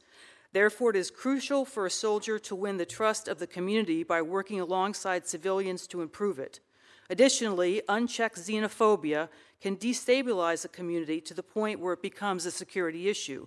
Executing Acción Integral projects that engage Colombians and their new Venezuelan neighbors could lessen tensions between them. A note about improving Colombian Army intelligence networks. No doubt, members of our intelligence community have been working this issue, but it warrants a mention in this forum. The United States should support the modernization of Colombian intelligence networks. Each Colombian Army division has its own regional intelligence team, known as a RIME. The RIME teams are highly effective in gathering human intelligence within their respective areas of operation. However, intelligence sharing mechanisms between Army divisions and across other branches of the armed forces are lacking. If Colombian military intelligence is to be prepared for an increasingly complex security situation, continued investment in overhauling existing databases and intelligence sharing networks is warranted. I mentioned about the Peace Accord implementation. In 2016, when the Santos administration and the FARC representatives signed the peace accord, they did so knowing that implementing it as written would be very difficult to do. As an example, it was known that the Colombian government could not fully finance it, as estimated costs over a decade are in the billions. It was also known that certain FARC fronts would never demobilize and that the highest-ranking commanders might not be fully committed to abandoning their old ways. As it happens, Iván Márquez and 3 other FARC commanders recently announced a renewed call to arms. Not surprisingly, these former peace negotiators blamed the Duque administration for failing to meet its accord-related commitments. Iván Márquez's call to rearm based on deep-seated grievances is a disingenuous and a mere excuse to return to narco-trafficking and other illicit activities. It is therefore crucial that a, quote, FARC 2.0 be stripped of political legitimacy if indeed it turns to violence.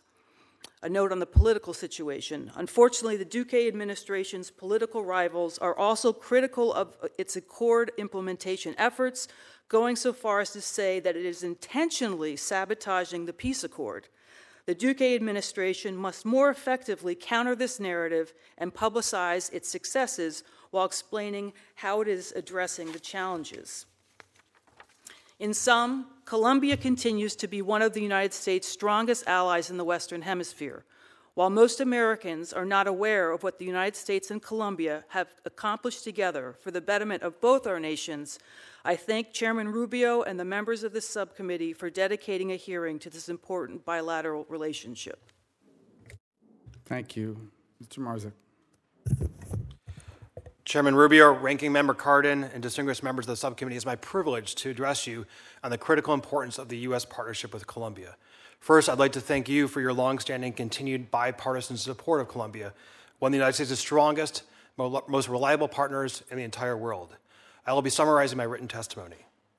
Colombia today shows how long-term U.S. commitment can pay incredible dividends, but as discussed today, it is facing major headwinds. Partnership with the United States at this moment is pivotal. We must double down to support our ally and capitalize on the broader potential of deepened U.S.-Colombia ties. The issues of historical focus must continue to be addressed, security, counternarcotics, human rights among them.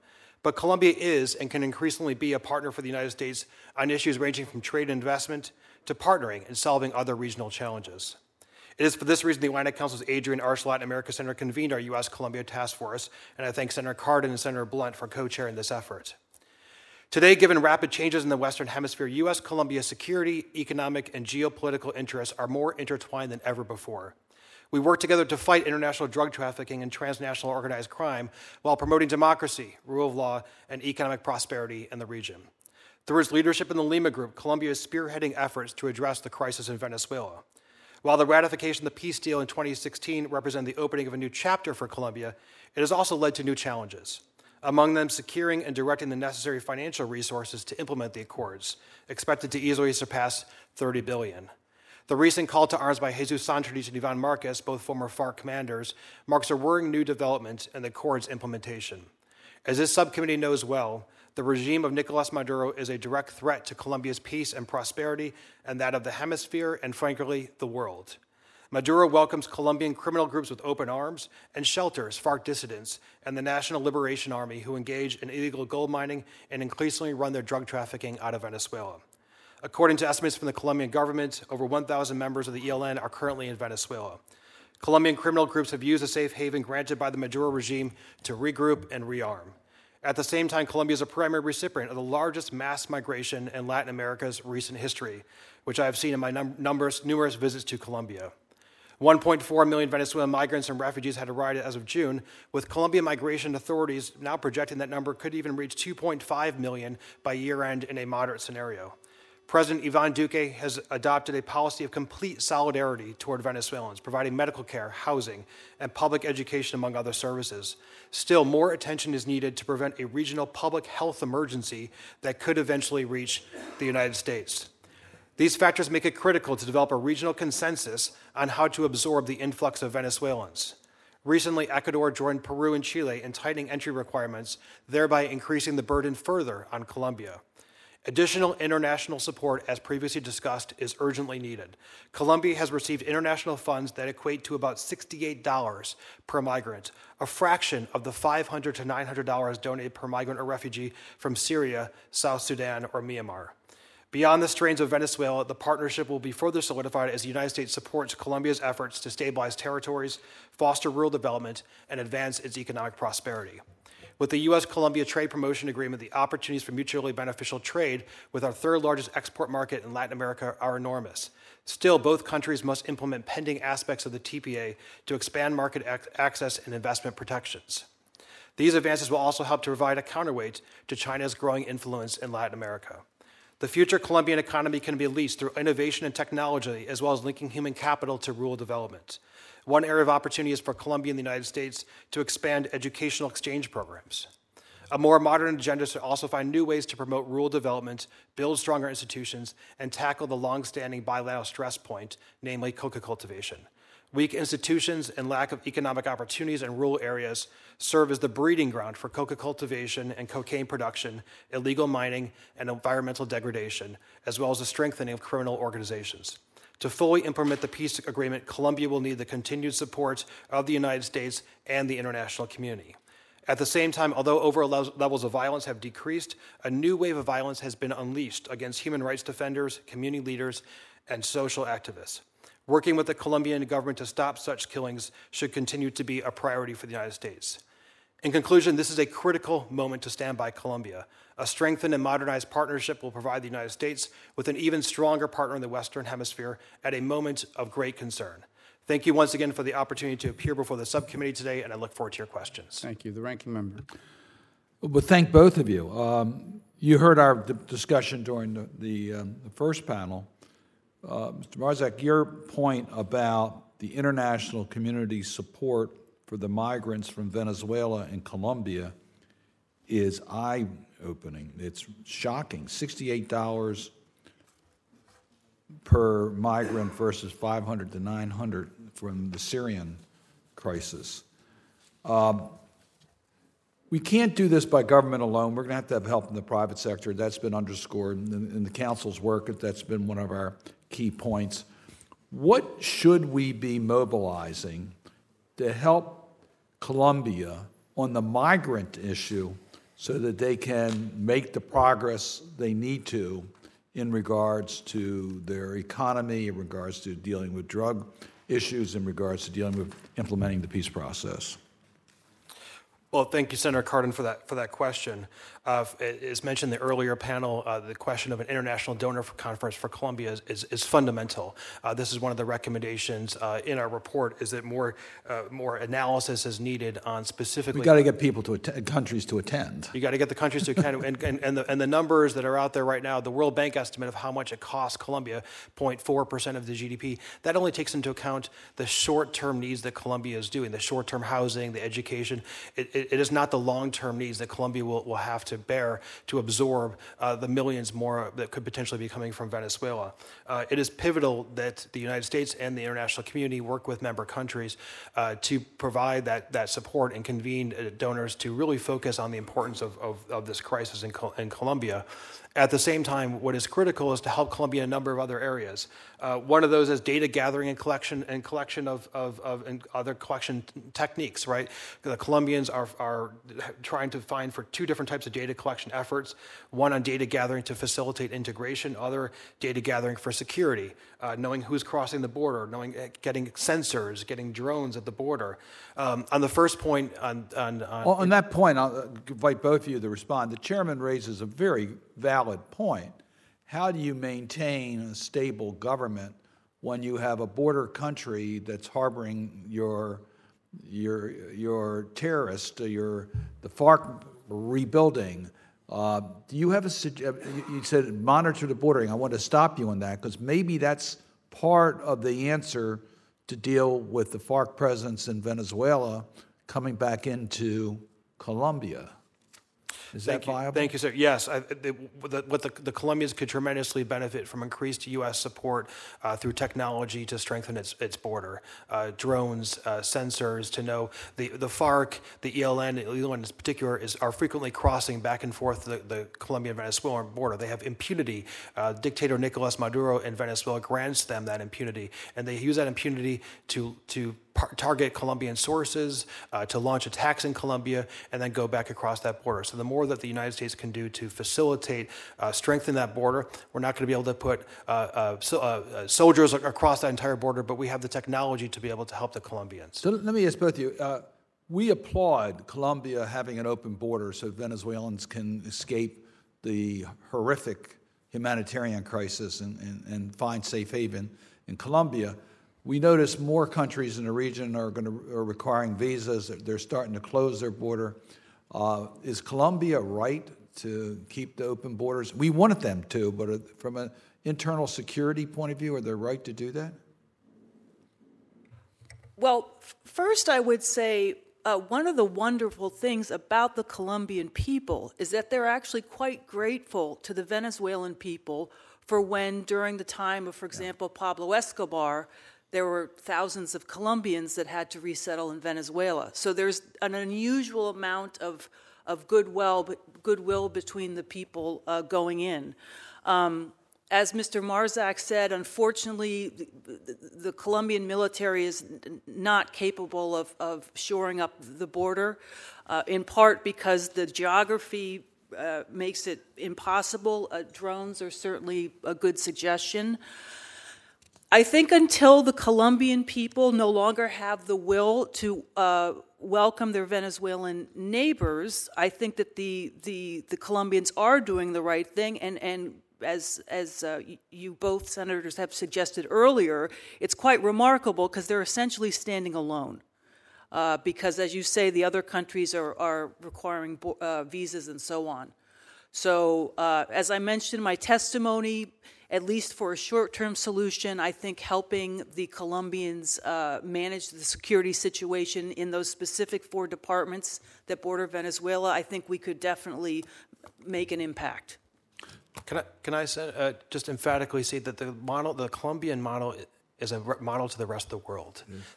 The way that the Colombians are treating migrants and refugees should be broadcast around the world as an example of what you do in a situation like this. The welcoming of millions, and not just welcoming them, not just providing health care and housing and education services, but actually giving them the status so that they could actually formally work inside Colombia.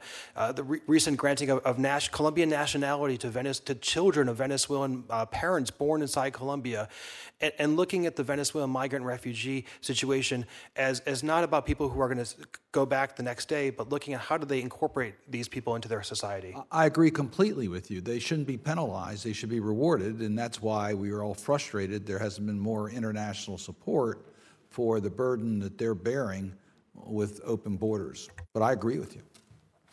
Thank you, Mr. Chairman. So a couple points here to tie this up.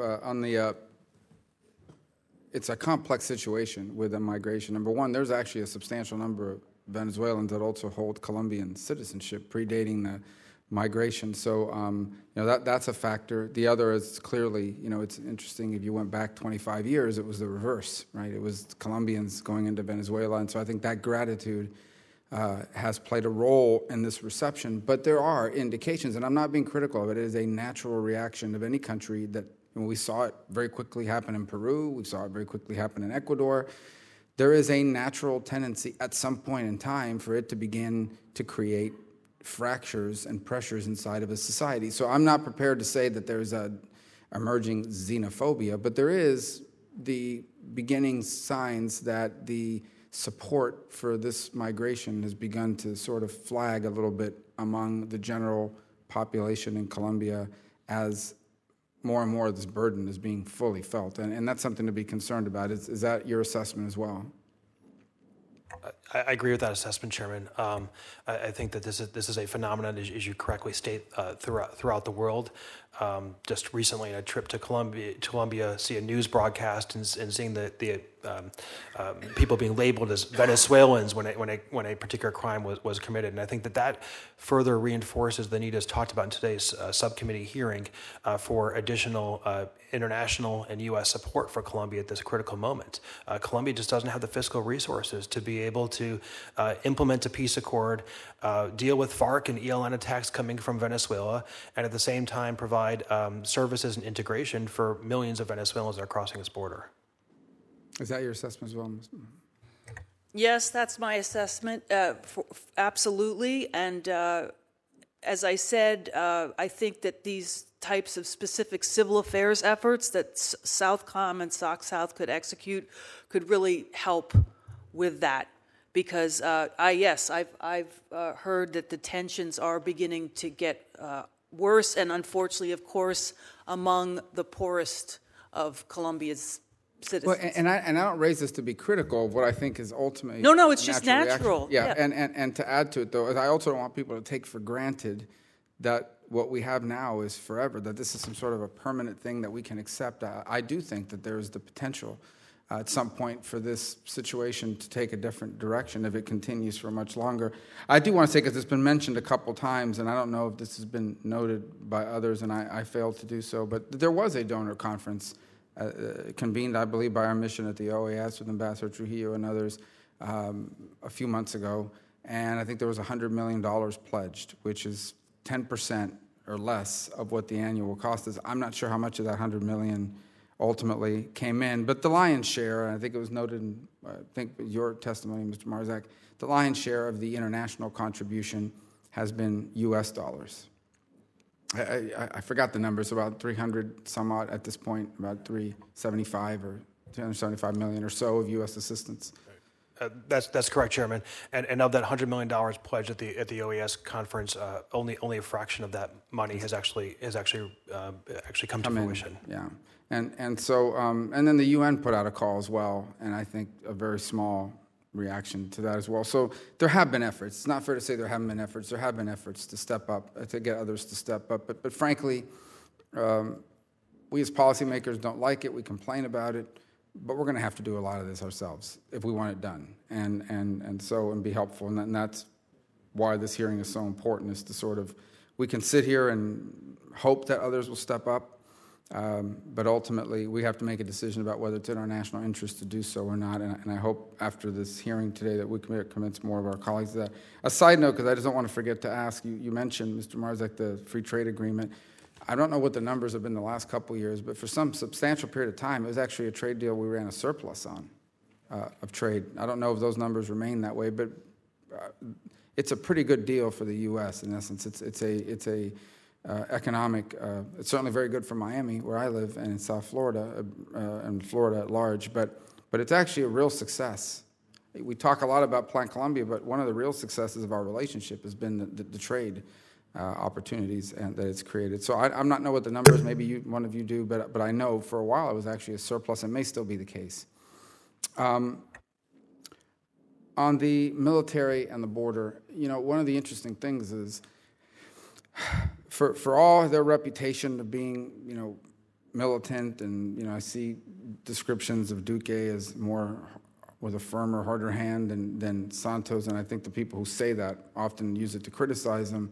They've actually deliberately avoided sending military units to the border. For example, when the effort was made to bring in humanitarian assistance across the border into Venezuela, it was police units that they deployed. And one of the reasons why is the fear that if they deployed military units to the border, it could inflame tensions and lead to a military escalation. And they've also shown tremendous restraint. I think there's clear evidence that not only was tear gas and other things fired into Colombian territory, but there were even intrusions by some of the National Guard elements. So I think they've shown tremendous restraint. And I say that only because there is a challenge there between if you, and it's something that may need to happen, but if you stand up and bulk up a military presence on the border, there are some that will accuse that of being a militarization, in essence, a provocative act in response. And I don't know if any of you have sort of thought through that or what the international reaction to that would be. Because I know the Colombians are sensitive to it. Yes, absolutely, Chairman. And that's why, and I forgive me for repeating myself, that's why these very specific forms of quote-unquote military presence are crucial. So that's one of the functions that our version against civil affairs teams serve, and that is one of the missions of Acción Integral, is to essentially actually present the military as an extension of the state, as a protector of democracy, but not in an offensive, aggressive way. And these specific programs actually are the programs designed to show the citizens that they don't have to look at the national police and the military as aggressive, as invaders, and so forth. It's sort of very nuanced, but that's why I feel very strongly about backing these specific programs. And I don't disagree. I think one of the challenges people aren't aware of is when the peace deal came into being and FARC elements would pull out, immediately the Bakrim or other criminal elements would step in and now begin to fight. And some of the violence that we keep hearing about are these different criminal elements saying, hey, there's a vacuum there now. It's like if a gang abandons a neighborhood, so these 4 other gangs start fighting over who now inherits that territory. And that's also been a challenge to the state in dealing with that reality as well. And then clearly in many of these areas that have not had a government presence for a significant period of time, people grew up in a culture and society where government forces coming in were viewed as hostile. And so changing that perception is important. I think one of the things I had hoped would come from this hearing is one of the things that you talked about, I think both of you really have alluded to, and that is we really do need to upgrade and update. We need when you get that alert that your app has a new update, we really do need to update this relationship because it now faces a set of challenges that extend beyond Colombia's border. And frankly, I'm not sure that our current programs, as they're currently constructed, fully address the full spectrum of those challenges. And I do hope, obviously we'll await the work that you've done along with Senator Cardin and Blunt on, which I guess you'll announce or reveal next week from the... Next Thursday. And is that one of the things you've looked at is what that update to the app looks like? Yes. This is a refresher. This is the app 2.0, and it's how to provide for a modern blueprint for a U.S.-Colombia partnership. Because one of the things that I've spoken to the National Security Council about, spoken to the Department of State to some extent about, is we really do need a more holistic approach to this that involves the use, for example, of the OAS, which I think has been reinvigorated, and our role in it reinvigorated, and that's been positive. A look at how our existing programs coincide, But at the core of it is the argument I've consistently made, and that is that it is impossible to simply focus on Colombia as a problem or challenge that exists within the confines of their own border. It is impossible to deal with these issues that we're discussing as long as there is a mafia acting as a government in a neighboring country, cooperating and in some cases potentially training and harboring criminal elements who have among their stated intent the overthrow of your government. And I think about what nation on earth could sit there and permanently tolerate that groups hostile to the government and prepared to carry out armed attacks and killings is operating with impunity, and you're basically sitting there unable to do anything about it. I think that's an intolerable situation that eventually has to come to a head one way or the other. And so ideally it would be a regional response to it, and perhaps the invocation or the beginning of the Rio discussion will convince more countries in the region that this is a regional response that needs to happen to this. But I just don't know ultimately how we solve any of these challenges that we're discussing as long as that situation, no matter how much they eradicate coca, no matter how much we fund the migrant situation, no matter how much all these things will help. But as long as there are these armed criminal groups operating with impunity, I don't know how this gets substantially improved. I don't know how you solve this problem without dealing with that specific part of the problem. That has to resolve itself. Chairman, if I may, I fully agree. First, the task force report, which I look forward to sharing with you, that will be coming out next week, looks at not only the challenges of Colombia being beyond Colombia's borders, but also, frankly, the opportunities that Colombia brings. Colombia is a regional and a global leader on security assistance. Colombia is a regional leader on economic prosperity, on democracy promotion, and Colombia, frankly, as a regional leader through the Lima Group and working to solve the Venezuela crisis. I think, as you pointed out beforehand, with regard to the influx of Venezuelans to Colombia, the illegality of what is occurring in Venezuela will only continue to grow the longer that Nicolas Maduro stays in power. The more that he's squeezed, the more he's going to continue to resort to illegal groups and illegal sources of funding. And that illegal source of funding, arms trafficking, illegal gold trafficking, arms smuggling, money laundering, this is what is helping to keep the regime afloat, among other issues. And that needs to be curtailed, or else he will continue to resort to illegality and to the FARC and ELN and other groups as his supporters. Yes, I would say one good thing is now that the peace accord has been signed, there is no longer what was, I think, there was an incredibly high level of political pressure to have that deal signed at whatever cost. Now, as a result, in my opinion, there were certain things that perhaps were somewhat more permissive than they could have been with the FARC. Be that as it may, it's been signed. I think it's crucial for the U.S. and Colombia now to be very pragmatic without the burden of the political pressure of signing a deal with a terrorist organization. With regards to the security situation. So I actually look at this as a positive. Look, I know there's a lot of talk about, people love to talk about the deal, because I think for whatever reason in our culture, we view deals as the answer to every problem. The problem is deals are only as good as compliance. And in a deal with a criminal organization, even if 80% of them comply, that's still a lot of armed people who you had FARC dissidents almost from the beginning. And then you had these other criminal groups that stepped into the vacuum. You still had to deal with the ELN, which was not part of the deal. And then you saw what happened when one of them decided we want to sell drugs again, and you went after them. They claimed you're violating the deal, as if somehow it gave them impunity to act. So I think it's important to understand that and by the way, we also need to point out that deal failed in a national referendum in Colombia. It never had the buy-in of the population. It required Santos to go through the legislative process and twist arms to get the votes for it. But look, that's a sovereign issue for them to determine. We're here to help them either way. I do want to say this one more point, and that is you talk about the economic opportunities. But when someone says to you, we're going to harm the state, we're now at war with the state, and they're going to try to harm you, That isn't just about shooting at them. It is about going after their economy. And these criminal elements know that one of the best ways to go after the Colombian economy and harm them as an attractive place for investment is to carry out attacks in urban centers, which we haven't seen in quite a while, where there used to be commonplace back in the day. It's what the cartels did.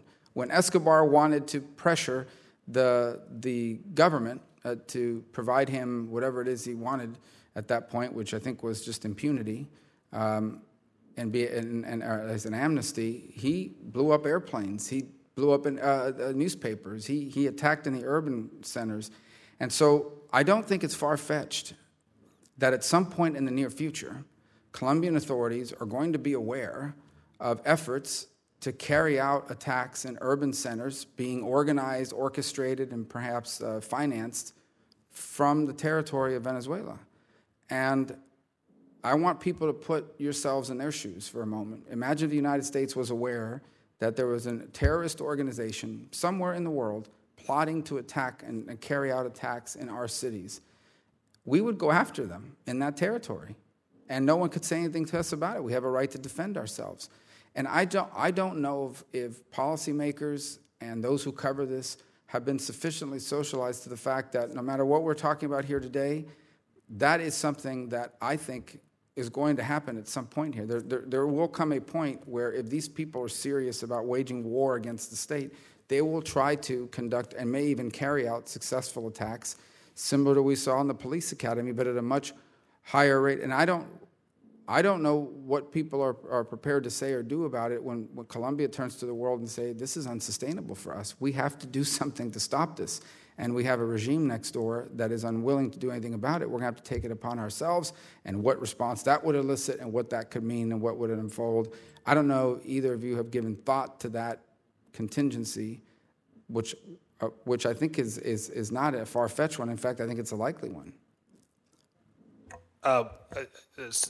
Chairman, I think a couple of things. One is I think it highlights as well the importance of implementing the peace accords in Colombia, right? The attention to rural development in Colombia, because there's, as you state, the FARC and the ELN are using Venezuelan territory as an opportunity to regroup, rearm, identify targets within Colombia, but at the same time, there is vast swaths of Colombian territory as part of the peace accords that need to be developed, and that goes from creating alternative economic models, not just crop substitution, but actually creating new economic models in rural territories.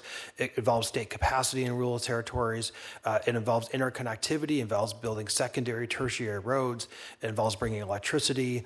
All these different factors that can convert rural territories from being areas where illegal groups or criminal organizations thrive to ones where there's actually a state presence and a thriving economy. And so I'd like to add that into part of the equation here is the need for a multidimensional strategy and the need for U.S. support for Colombia in implementing that type of multidimensional And I agree strategy. 100%. There's nothing bad, and a lot of good comes from winning the hearts and minds of people who have not had interaction with the government, in many cases, their whole lives. But that does not stop a criminal organization who is plotting to detonate bombs in Bogota, operating from Venezuela, and then using a porous border to insert those terrorists into the country to carry out these attacks. And you're the Colombian authorities sitting there. You see this is about to happen, and you want to stop it before it does. And maybe you can intercept them at the border. Maybe your informants on the ground will tell you these guys are coming over because you have a better relationship with them. But maybe you have to go after them. And I'm not saying that's going to happen tomorrow morning. I'm just saying that is a real, that's where I think this leads, knowing how these things work and knowing how these particular groups work. Is that something you've looked at or talked about? Or? Yes. So again, actually, roads are a huge issue. I mean, that's definitely something that keeps the poor rural Colombians isolated. And by the way, when it comes to building the roads, it is their Army Corps of Engineers. And unfortunately, they have in the past had problems because the perception of them by the population is that they are aggressive and so on. So that's, again, an example of when, unfortunately, sometimes it is the Army that is really the only representative of the state. Whether the FARC is operating geographically beyond its border or in, unfortunately, any of the myriad of areas of Colombia where it's very difficult to access them, it underscores the importance, again, of intelligence. And as you might remember, when the DAS imploded, that was a significant blow to the Colombian intelligence system in general. So I think that, again, if we could take a close look as to how to improve that, because from what I experienced, having interviewed scores of FARC, some commanders and some civilians, they were not, since the 90s, motivated by ideology. It was whether they were forcibly recruited or it's really the fact that they can make more money, as you pointed out, trafficking drugs, et cetera, et cetera. So in terms of intelligence, effectiveness of weakening a given group, that's the good news. In other words, I think actually the ELN, despite their smaller numbers, is far more ideologically motivated and therefore perhaps a little bit tighter, more difficult, to penetrate when it comes to human.